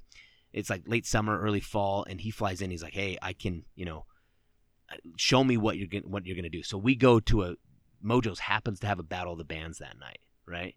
So I go, so it would have been like early summer. So I go in and I'm like, hey, come and watch. And he shows up, okay? And we go in there and we're watching and I'm telling him, this is what I do different. This is it. And he's like, oh, okay. And I show him the bands that are playing. He's like, these are cool bands. I think we got this. And I'm like, all right, cool, man. I think we got it. So this guy that used to run security for me I used to do concerts in this, I probably shouldn't admit this, but there was a building that I worked in. And I was like, hey, I want to do a concert in the garage. And the owner's like, cool, but there's the basement that's not being used right now. So why don't you just use that, see if you can use that for your concert? And I was like, cool. So I go to the owner of the building, and I'm like, hey, man, can we use this like for a show? And he's like, sure, man. So in between obviously that time, not a lawyer. in between that time from like 2003 to like 2005, when there were no venues, I was doing shows in a place we just called The Basement. Now, we would never print the address because if anybody found out, because what I had done is I took the keys and I made a copy. Yeah. Dude, we were throwing illegal concerts in this basement of this building, and the only way you got in is if you knew where it was. We didn't advertise. We would just say, come and check these bands out. The sound system was terrible. It was just a garbage, like this open room. The reverb, There's the one door reverb was in, terrible. fire trap. Yeah, dude, it was like, oh my gosh, we would have been in so much trouble if something happened. But it was so exciting, and kids loved it. And so at first, you'd play in front of 30, 40 people, and then it was 50, and then it was 100. And so it took off. So I actually paid for my sophomore year of college by throwing these illegal concerts. Nice. In what we called the basement. So when I was like, I'm going to open my own venue, of course it was going to be called the basement, right? A throwback to all those kids from 03 to 05 who would come to these shows. And, I'm charging $5 at the door, and we get 120 kids show up, so I'm making like $600-700 a night. And, back then tuition was only like, $1,200. So, I'd throw a couple of these a semester and I'd pay my tuition. So we get in and we're doing all this, But then to every outsider who just was going to the basement that's on ground level on 24th Street, Yeah. they're like, where's the basement? Oh, yeah, I've been to that place. That's called the basement? Yeah. That's not a basement. It was the basement more it more kind of spoke It was to like the the idea. attitude The of the attitude. place. Like, Yeah. like you were, what I wanted it to feel like when I opened it was I wanted it to feel like you were having a show at your friend's basement. You were just hanging out with some friends. We had some couches there to start with. Right. After a while, we got rid of those. But when we opened, we had just couches where you could sit and hang out and just watch a show. The cool thing about the space was there were steps. There was a little upstairs area, a little viewing area. Oh, there was a yeah. backstage. And there were steps on the side of the wall. So it actually looked like you were in a basement, like you were, these steps coming down the stairs. The bands would go hang out up there, and then they'd walk down those stairs right onto the stage, and they'd set up and play. And it was really cool. So back to Mojo's with this Battle of the Bands. We're sitting there, and this kid comes up that used to run security for me at the basement at the old speakeasy,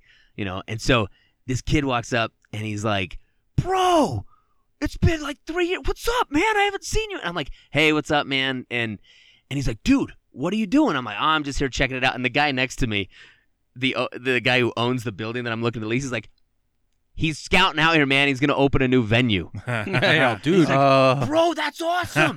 You're going to open a venue. That's so cool, man. You should talk to Ron." And I'm like, "Yeah, no, that's let's probably not tell not Ron." a great idea. I probably should." He's like, "No, dude, you should totally talk to Ron." And I'm like, probably not, man. Let's like not do that." And he's like, "Okay, whatever."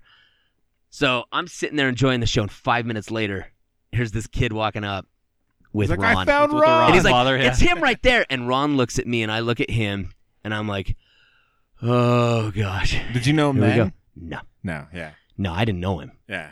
And so he walks out, and he's like, "Let's go outside." And I was like, "Oh, man." It's like getting called You're the gonna fight principal's for office. turf. Like, here's this guy that has single-handedly revived this scene, and I'm looking at it as like we can build this together, right? Right. It's So a I rising start- tide. Yeah. So I start talking to him, and I'm telling him my ideas, and he's just like, "Cool. Well, all right, man. Well, have a good one. Good luck to you." And he starts telling me all the reasons why I'm not going to succeed. He's like, and I don't blame him, man. He was trying to Sure. protect his family, and that's what people like. He and I had a I don't want to call it a feud, but we sure didn't like each other at first. We really didn't. So this is 2009. It was a feud. We did not like each other. Okay? Yeah, rivalry. It was beef. Yes. and I don't SB blame him. Nation beef. Because- We're gonna do a because beef the- story on this. After I started having kids, and I'm now at a point where I have children, I see why he treated me the way he did, and I don't blame him for it. And That's me, I the don't dark wanna- side guy. So yeah, you and the dark I side don't guy. fuck around with that guy. These cool guys. Laser tags where it's at. So we're like, so we, it is what it is. I understand he was trying to protect his family. It Yeah. wasn't his business. And that's what local music to him was his family. For me, it was a business, right? It was, for me, it was a business, and it was a way that I could return the favor that Ted did to me, that I could, and that's what Ron was doing as well. But I wanted to give back. I wanted to provide them with a really cool place. But with Ron, it was more than that, right? It was a family. At the end of the day, it hurt to walk away from the basement, but it like almost emotionally destroyed Ron to close the doors of Mojo's. Yeah, it was really hard. It was different. I It was was part it of was that. different So between why me did and it him. close? Mojo's or the basement? Mojo's. They raised the And rent. the Oh, Raised wait. the So rent on which closed first? Basement. The Yeah. basement did. So in 2009, I opened in the fall. It's like October 2009. We have our first show there. We have this big grand opening. I book like 8 bands. we get like 300 people come through the doors that night. I open it up. It's free. People come in and check this out. I spared no expense on the sound system. You know, because that was always kind of an issue with Mojo's, if I'm being perfectly honest. It was a great space. It had a lot going for it. The stage was amazing. The problem was the sound. Wow. Right? And I mean, it was small. It was small. That great. So the basement was about 3 times as big as Mojo's, right? Space-wise. And so I wanted to have I said, look, and that was one of the things I told the guy that owned the building. I said, we're going to have a quality sound, right? The bands are going to come in here and they're going to feel like they're playing Madison Square Garden because we've got good sound. We've got, Ron at the time didn't have any monitors, so you couldn't hear yourself playing back.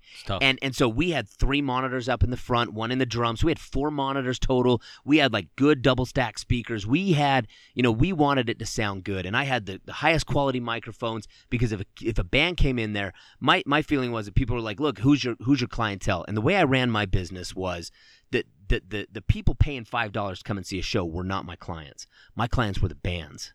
Mm-hmm. And if I could keep the bands coming back, they would bring their fans, right?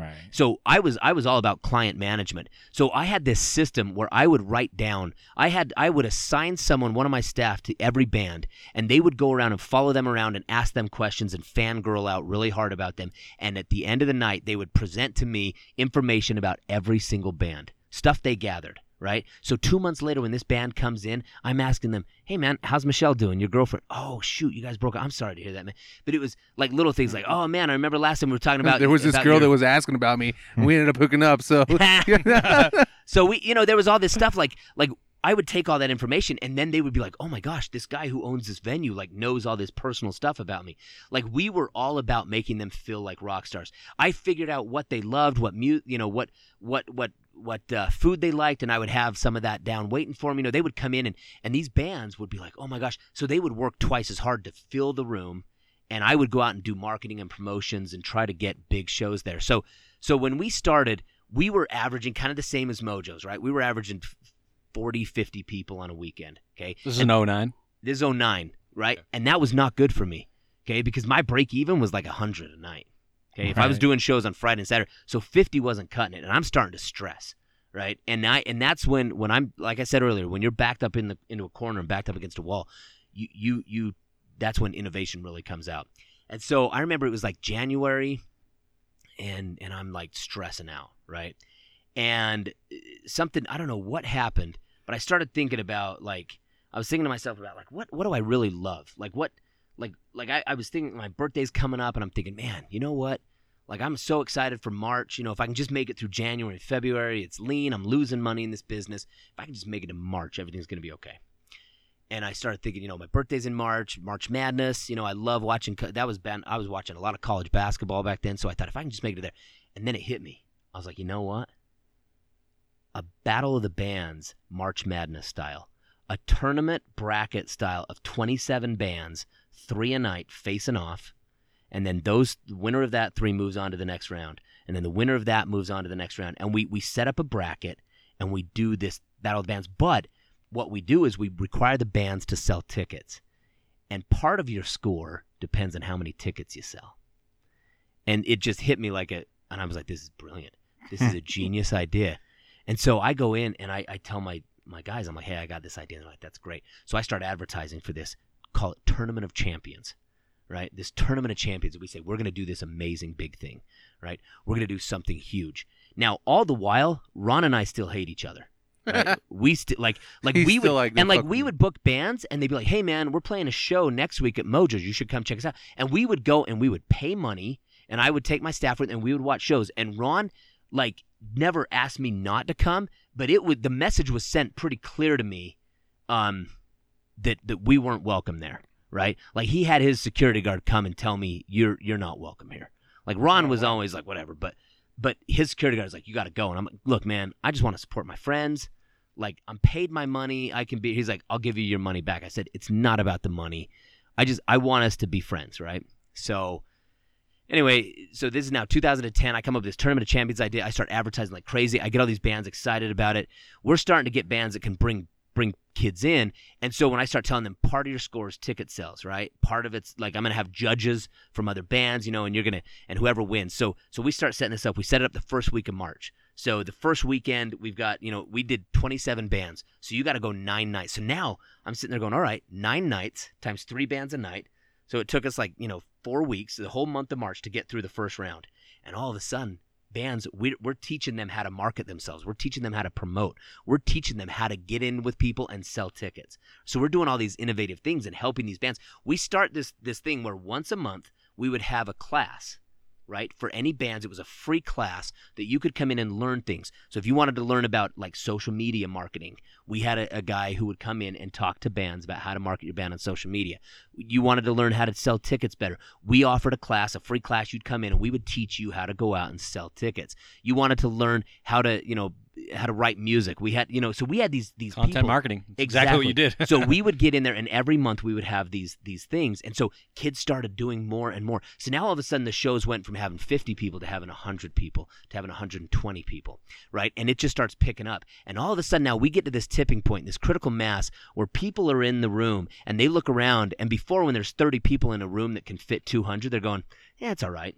Right. But now all of a sudden you have 150 people in a room that could fit 200, and they go, this is where we have to be every weekend. Yeah. This is the happening place. We print out this poster up on the wall. We write all the band names on. We've got the bracket thing going. It's just working amazing, right? So we get all the way down. Okay, so the first round we narrow it down from 27 down to 9, and then we have those 9 go in April, and then in May I plan this big event, right? And I start advertising it, and I invite everybody I know to come to what's called the Local Music Summit. Okay, I say we're having a summit, we're having a presentation, we're going to do something called the Local Music Summit. And I said, we've got to get everybody on board here. I have someone who's very close to me and very close to Ron. Go and invite Ron over to my venue. We're having it on a Thursday night, and the grand finale of the Tournament of Champions is Saturday night. So I say on Thursday night we're going to do this Local Music Summit. And at that point, behind the scenes, I had been working on a website. Okay. And I had printed up stickers, and I had printed up all this stuff for this website. Okay, so we get there, and I unveil at this Local Music Summit. It was May 15th, 2010. Okay?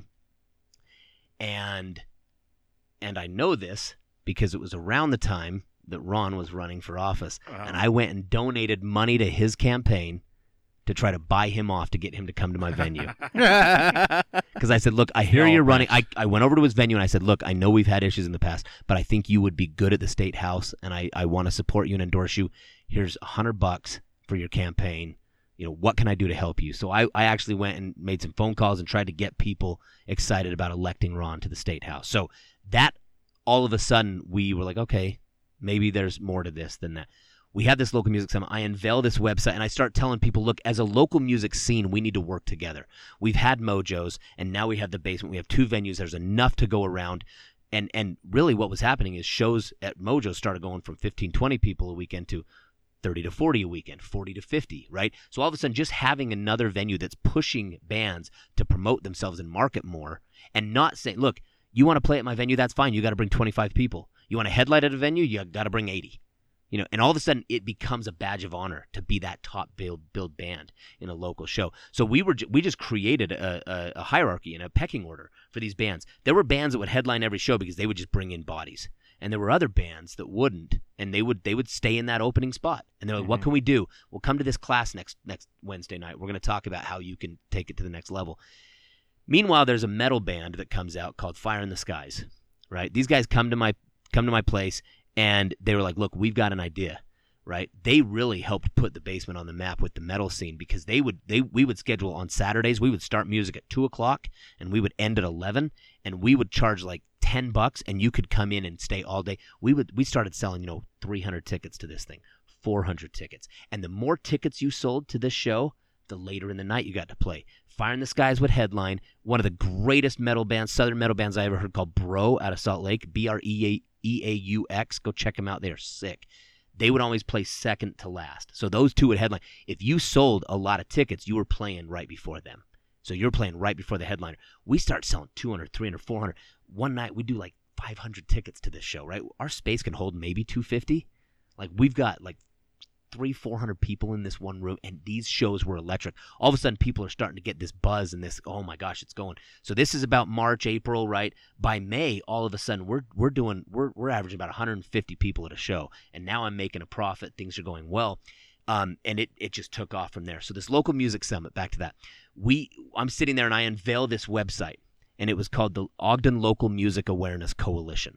Okay, and I enlisted everybody on. It was the Ogden LMAC, Ogden Local Music Awareness Coalition. I enlisted everybody there to be a member, and what I had done was I set up a website this was kind of before. This was before Facebook was really a big thing. But it was a bulletin board. The background was just like a pole on a street, and it just was like a cork board on there. Oh. And you would post. There was a place where you could post your band, right, and the show that's coming up. And it didn't matter what venue it was at, whether it was at a bar, at an all-ages venue, no matter where it was. And you could post it, and it would come up. Is it still live? Looks that way. No, it's not. Nice. Still lives. Is it still on there? Let me see if it... Oh, my gosh. What'd you say it was? OgdenLMAC.org? No events. Come on, Jason. What the freak? Okay, all right, so here's the thing. Oh, my gosh. Supporting local music. So we started You had a this... mission statement, bro? Dude. Legit. I'm telling you right now, my goal was to take the Ogden local music scene to the next level. WeAreLocalmusic.com. Okay, go to WeAreLocalmusic.com. See if that's still live. Because WeAreLocalmusic.com is where we would post shows, right? And what we were doing is we were promoting music at every venue, and it was ground zero was the basement, right? And so the basement, we were trying to get people to go to shows because we knew that if people would go to shows, everybody succeeded. As John said, rising tide floats all boats. That was our motto, and that was our idea. I'm not going to click on that link. Yeah, I would probably go easy because I have not looked at any of this stuff for years. So anyway, so people start posting to this. People start taking an active interest. They're going out and promoting. I start booking some touring bands. What I would do with touring bands, this was back when CDs was cool. So we were looking for ways that we could be innovative and unique. If someone had never heard of a touring band, we would take their top 2 or 3 songs, we would burn them to a disc, we would then put a sticker on the back saying, this is the band, this is when they're playing at the basement. We would stamp the disc with a stamp with that band's name on it. We would go hand out hundreds of these at the mall. We'd go hand them out at like Hot Topic, at these different stores, and we would just go hand them out to kids, say, you should come to the basement, check it out. This show's only, $5, $8, whatever. So we had this massive guerrilla marketing campaign. By the time 2011 rolls around, right? So we do the Tournament of Champions again in 2011. We are averaging 250 people at a show. Averaging. Amazing. 250 people at a show. All because of what kicked off with the Ogden LMAC, the WeAreLocalmusic.com or something like that. Yeah. And we have all of these things, and people are going crazy. Well, and not right? just that, but I mean, it's that investment that you put back in the bands. It's those seminars you're doing and stuff. And what we also said was like, so then it started falling apart. And the reason it started falling apart was because my motto, and it may have been flawed. I mean, I was young. I was in my late 20s. I didn't know what was, my philosophy was I'm going to be better with a band's money than the band. If I paid a band $40 to come and play a show, right, that band would go and spend 30 of it at Beto's on the drive home. Okay? They were not good with their money. So my philosophy was, if you come and bring a lot of kids to my show and we make some money, I will pay for stickers for you, right? I'll buy you stickers. I've got a connection with a print shop. I'll buy you some merch. I'll buy you some stickers, some shirts, whatever. And so I would work with these bands. And I would do, these things with them and try to help them. And they, that was my flaw. I didn't pay bands to come and play, right? Unless they were like a touring band and I worked out a deal. Because we started booking some pretty big touring bands and getting bands to come in. They're mostly metal.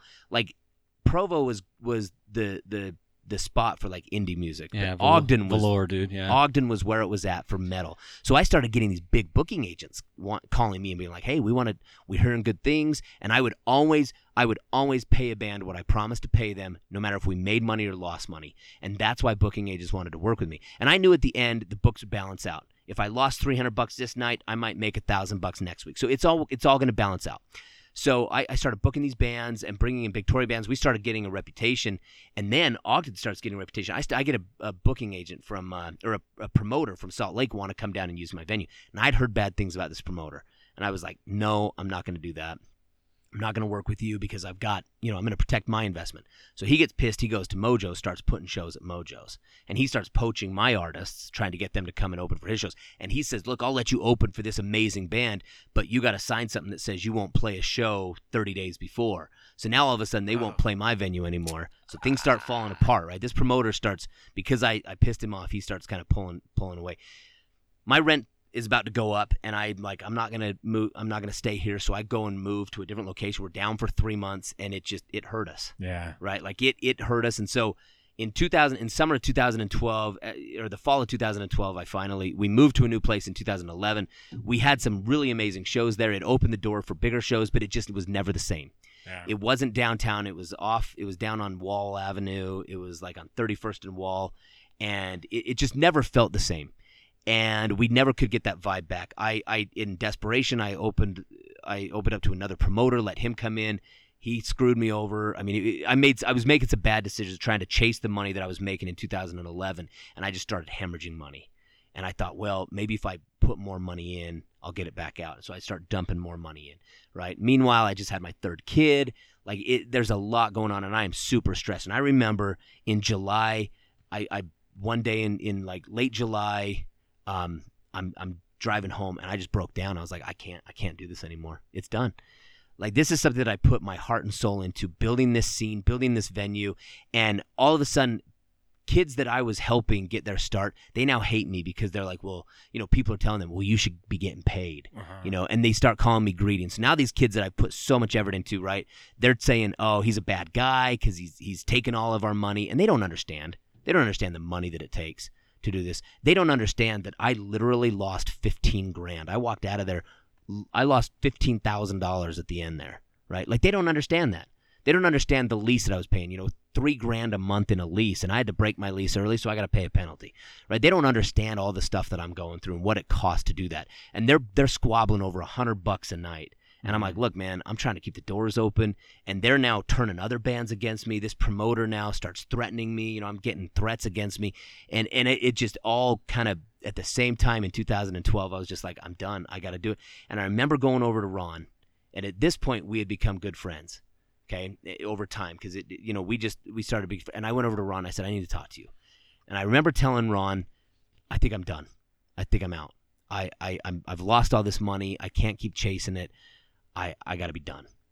And we talked for like 3 hours that night, and I was just super down, and I was crying. I was like, because this is my child that I'm losing, something that I put so much effort into, and he was there for me, and he helped me, and he's like, look, why don't you do a show a month at my place?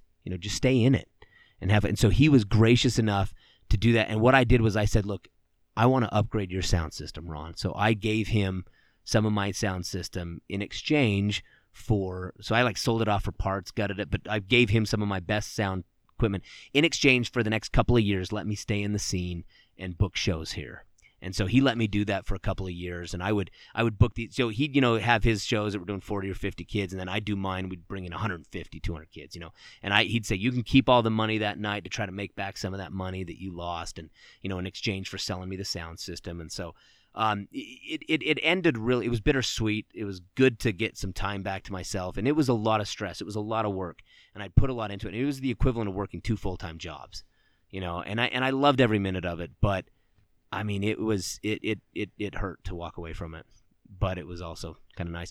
So in 2014, I stopped doing shows there. Ron then tells me, hey, they're jacking up my rent, and he closed the doors in 2015. And he called me and said, I need to talk to you.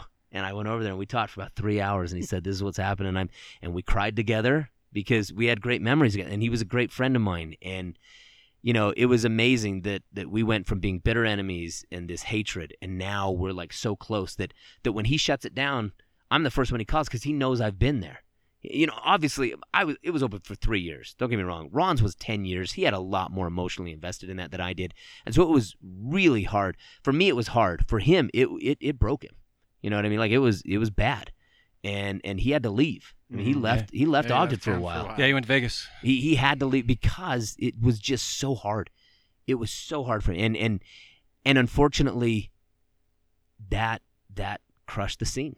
I mean, that closing, Mojo's closing, the Basement took it from, we had great shows, big shows, amazing shows, and then it started slipping again when there was only one venue. When there was two, it was really pushing it forward. Yeah, because Ron was limited. I mean, after a while, Ron was absolutely fire limited. came in and said, you can only fit 120 people. It was in. my show that I booked there and put there after I closed, that the fire department came and shut it down, and we had a touring band there that actually went out and played an acoustic show in the back alley for all the fans. Dude, back alley's cool. It was amazing, but it was the most stressful time. Like I still had to pay. I had to pay a penalty because it wasn't up to, like, it was bad, but it was my show that happened because some other guy tried to open an all-ages venue and didn't know what he was doing, and he his idea was, instead of my approach of a rising tide floats all boats, this guy was like, if I can get Mojo shut down, then I'll be the only game in town. Oh, man. So this turd burglar freaking goes out and starts calling the cops on us and the fire department. And so during a show, when we sold like 200 tickets, they come in and we're like, you got to shut it down. They shut the show down. We're like, nah.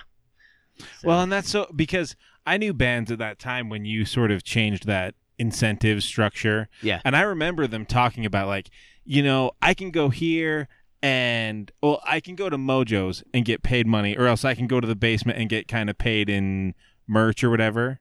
And they did kind of feel like they were getting ripped off. And it was almost that competition between you guys that helped kill it in a way. You know what I mean? It was like having Ron's structure is what made people not trust your structure. You know what I mean? Well, yes, to a degree, but I also think that having, like, kids would come to my venue, they'd play in front of 200 people, right?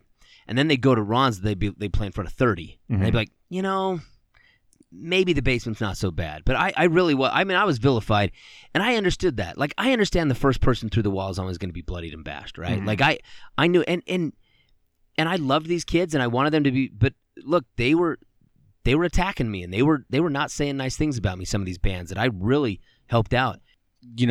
Like Jason said, the Basement and Mojo's were the proving ground, and then when you turned 21, you could go play the bigger venues, and if you had a big enough scene, these guys right here, sorry, if you had a big enough following, you could even, some bands even toured, around the Western U.S. And you would get paid to go play at a bar now, because we weren't selling alcohol or any drinks, we were selling the experience, right? Yeah. So we weren't selling coffee, we weren't selling drinks, we weren't selling concessions, we were selling a concert. You came to a concert and you went home. Y'all should have been selling concessions.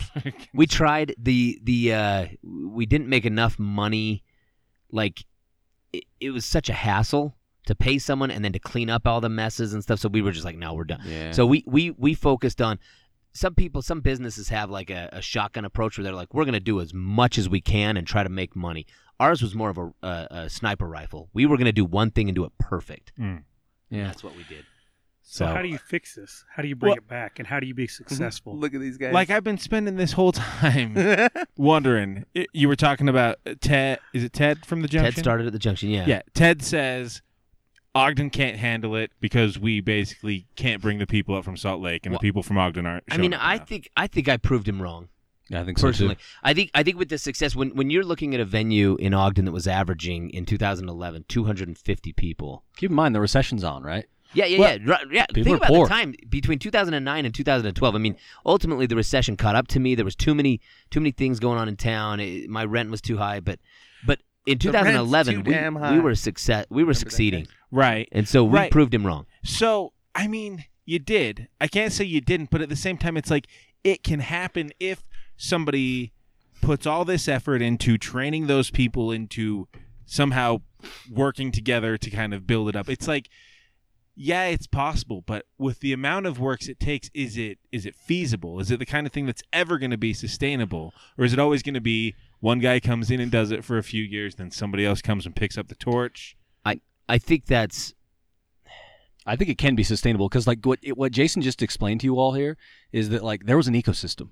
There was an ecosystem where this could happen. But he had to build it. Yeah, of course. You have to build an ecosystem. Like, it doesn't just happen by itself. Like, but once it's built, it will run. The problem that Jason ran into was that, rents going up, things like that. and the same thing happened to Mojo's, right? Like Ron had to get out of there because he wasn't able to cover the rent anymore. The guy tripled his rent. And honestly, moving out of downtown had a big negative effect on there, and nobody is getting a music venue downtown these days. No. Is it okay? Because So like the one place I had hope for maybe there being a downtown venue is where like UTOG is. You know what? And now that ain't gonna happen. Somebody should take those old rundown buildings like 24th and Wall, or there's buildings that have been empty for 20 years or more, or 30 more, years. like my entire life. So here's the okay.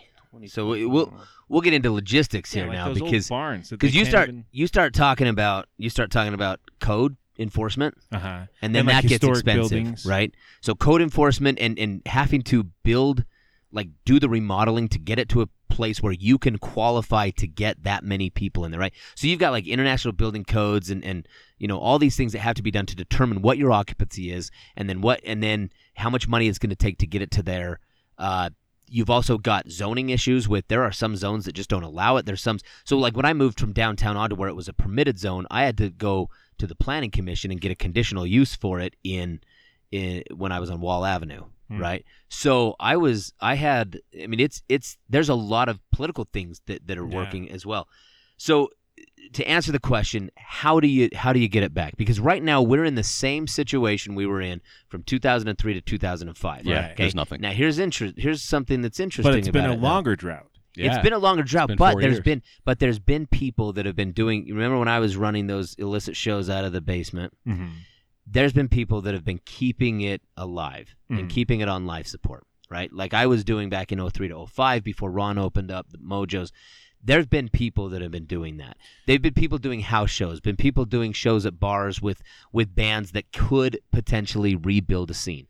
There are people behind the scenes that are doing what's necessary to get it to where I think it could survive. And there's a group of them right now that are putting a venue together that I've been watching anxiously because I think they're onto something. And these are people who came from the Mojo scene, who understood. They're people who came to the basement and played at the basement. These are people who have seen what worked at Mojo's, and they want to do it right.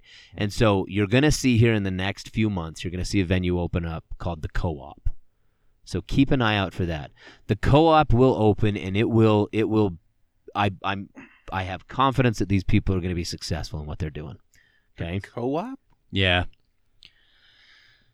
Oh, So- the Co-op live music venue. So check they're that gonna. out. This is gonna be. What? They've already. They did a Kickstarter. They raised over $5,000 to buy some sound equipment. I think these guys are onto something, and I think they're going to do something special. And I think they're going to basically revive the old Mojo's feel. My personal feeling is in order to be as successful as possible for every Mojo's, you have to have a basement. Okay. If Mojo's really started to succeed and do really well and get a lot of shows when there was someone there that was pushing the bands, right?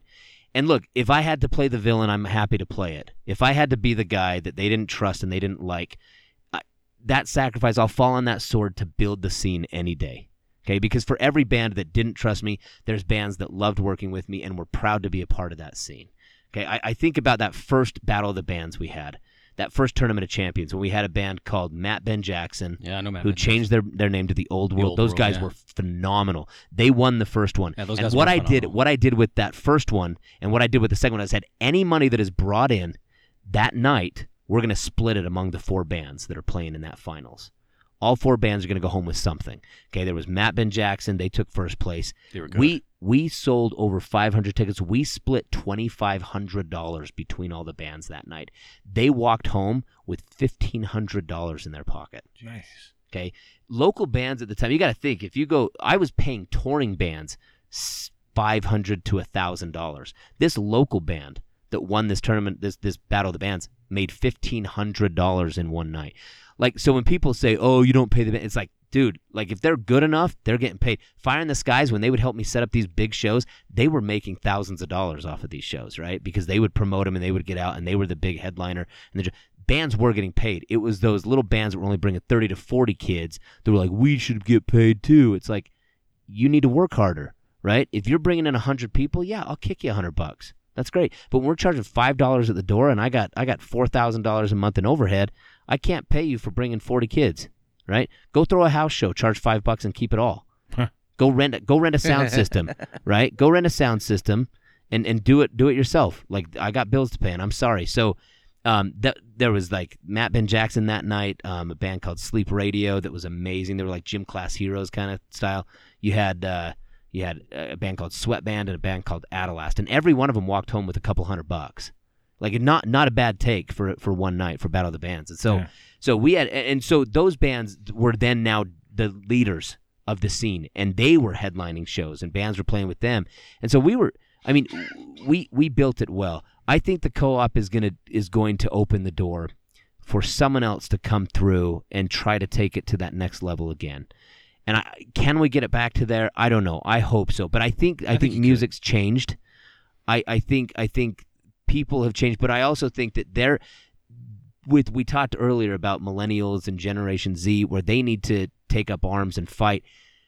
They also need to express themselves creatively. And with all the funding cuts in schools to art and creative programs, things like the Co-op, Mojos, the Basement, the Junction, kids turn to that and they need it. And they'll always need it. And the more population growth we have in this valley and in this county, I think you're going to see success come in the local music scene for these junior high and high school age kids. They need a place to go.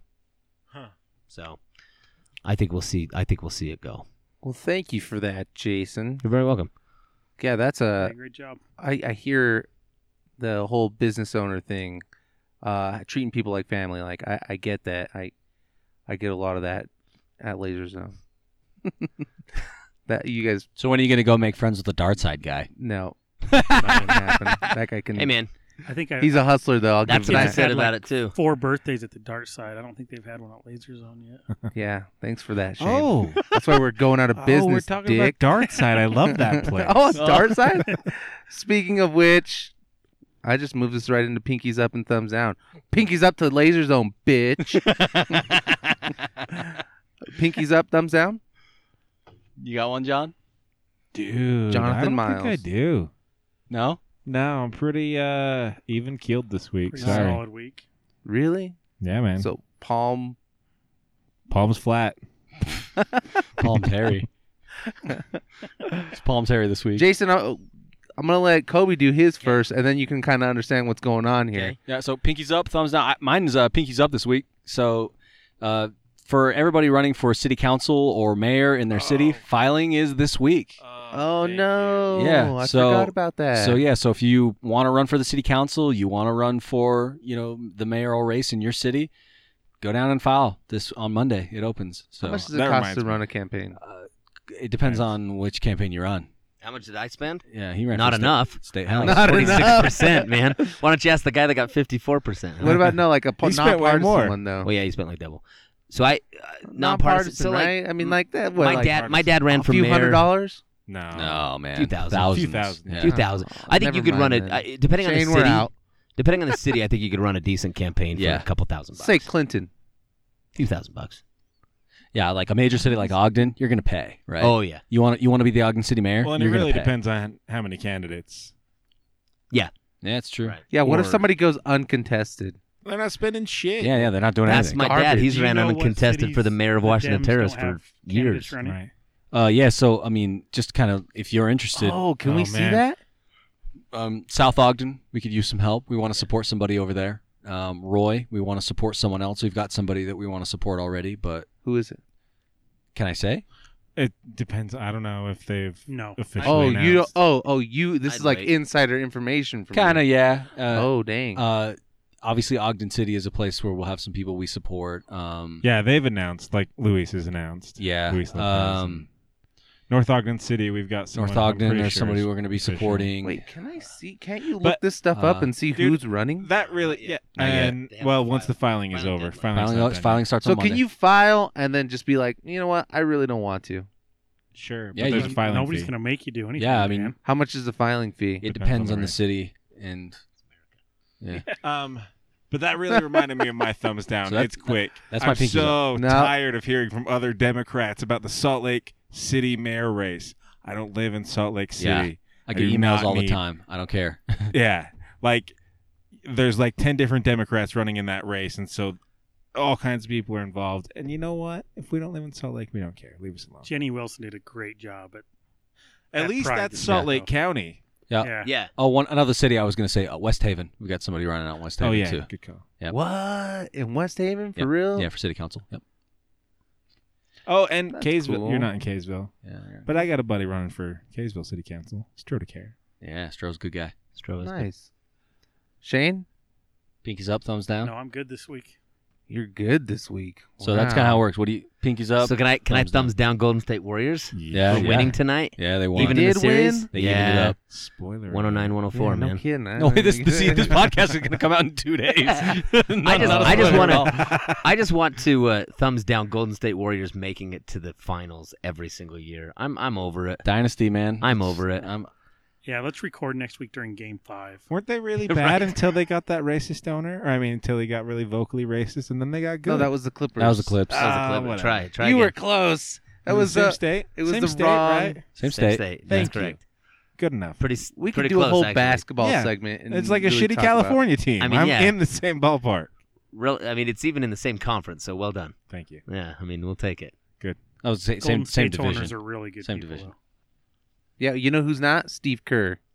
Steve He Kerr's a can great eat guy. a dick. Steve Kerr's one of us. He blew up. No, I don't care what Steve he Kerr, is. He's, I don't care what fights affiliation he has. He's one no, of what? he can. Oh. No, Yeah, he's he's anti-Trump. Screw that he guy. has no problem to speak out against Trump. Yeah, he doesn't. I Not at all. respect that. I don't care. I still. He I- blew up the Phoenix Suns. He blew up the run and gun Suns and ruined all y'all's experience in basketball. Just so you know. Well, I was going to say That I guy do. can I do eat have a dick. little bit of bitterness because Steve Kerr was on those Bulls teams to beat the Jazz in the Right. 90s. Exactly. Yeah. Yeah. what He was the- a player then. and, oh, you're So, a Lakers fan, so little you don't bit. even care. He's a damn good man.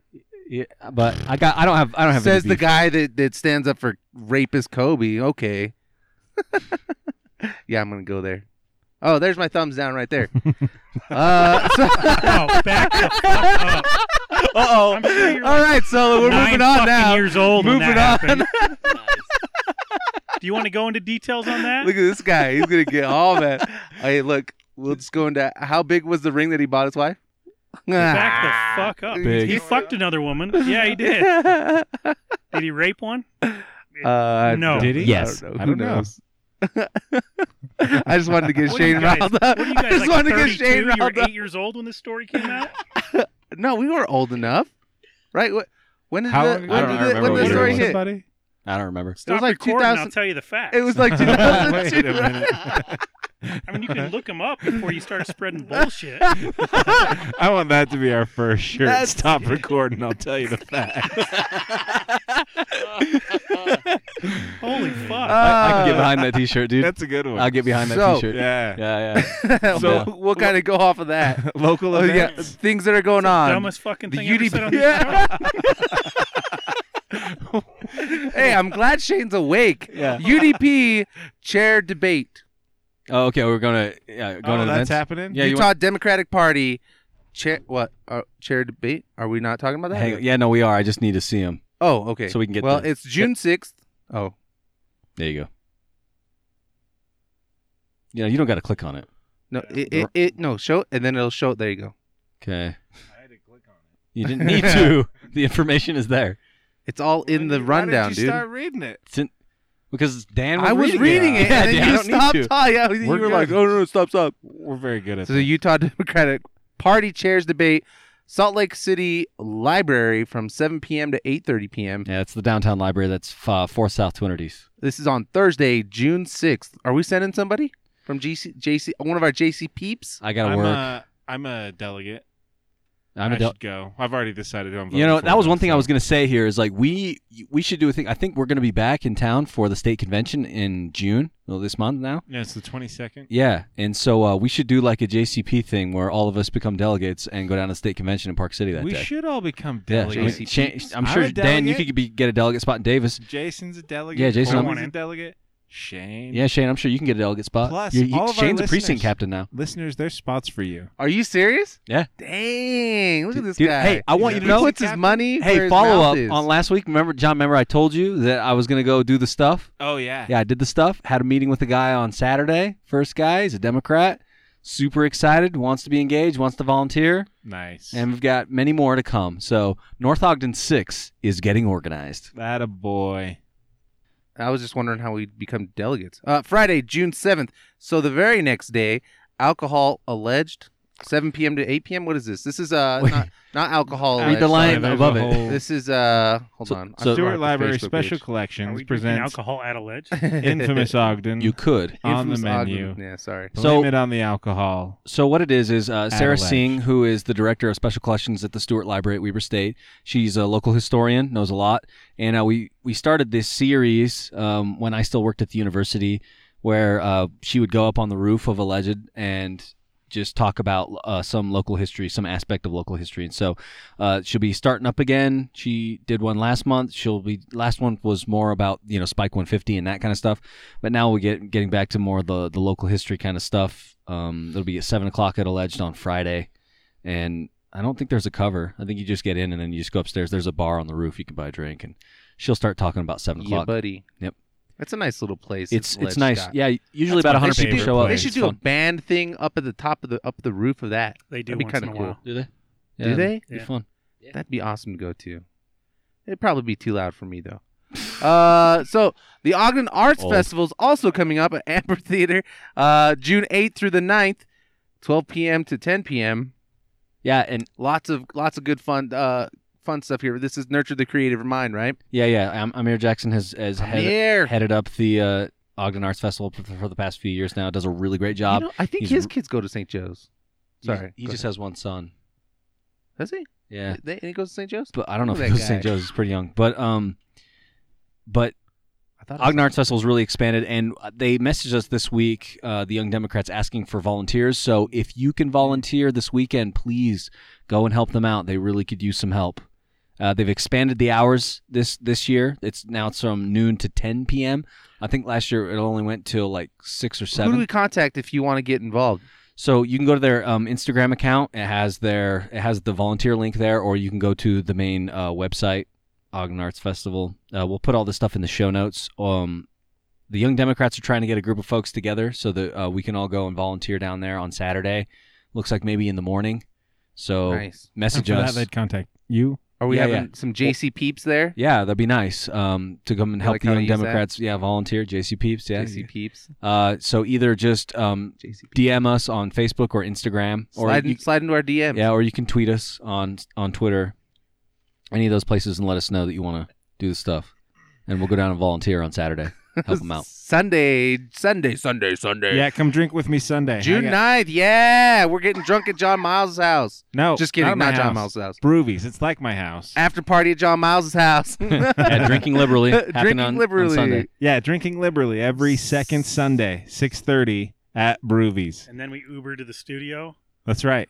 and then If you best impress show. us, then you Yeah, can come easily watch this the best show. Oh my podcast God. after. I totally forgot that's a Sunday. We're going to be doing the show right after. We should just Oh, do yeah. the show from Broovies. Well, You yeah. want you want to pack We all can the do that. equipment up? No. Yeah. That's going to become a tradition one of these days. But anyways, come down. It's no big deal. It's not like we're doing anything. We're just drinking and being liberal. So come hang out. Let's talk politics. Talk politics. Pod Save America tickets. Thursday, July 18th. That's not in the show notes, but I'm just saying. Are we going as a group? I can't go. No. I'm going to be in Indianapolis. Sons of bitches. I think those guys rip us off. I Young don't like Democrats of America. Those guys rip us off? it. Yeah. No. Pod Save America. Pod Save America, Shane. what's the date again? July 18th, 8 p.m. Go with Dan, dude. Let's go. Let's do Yeah. this. I'm gonna be in Las God Vegas and then damn it. Irvine, California that week. UC Irvine. Go Anteaters. What the hell? You know what? You don't watch college baseball? I Come don't on. know what's going on in your We're brain just gonna half the like, time. yeah, seriously. Whatever. Those are some random ass teams, man. And like I mean, we I love say every sports, week- but Dude, college baseball, man. but yeah. College series If you going have, on. if you want to get in touch with us, if you got any show comments, questions, something you'd like to see us tackle or get on the show, you can contact us at Junction City Podcast at Gmail. Like, share, Facebook, stalk us, I whatever think you we're want to do 5 there. stars on Apple Podcasts. Yeah. Nice. We're on Twitter, Insta, and yeah, download the app. Not Yeah, wanna download the get- Junction City Podcast Stick- app. Which we don't have. Stitcher. If you want Now to you're hit just anything less than podcast. 5 stars, if you're driving a car while you're listening to this, drive it off a fucking cliff. See, that's the lead into the end of the show. That's right the there. real like we say every week. Yeah. If you don't like us, fucking kill yourself. But then like we also say every week. All politics is local.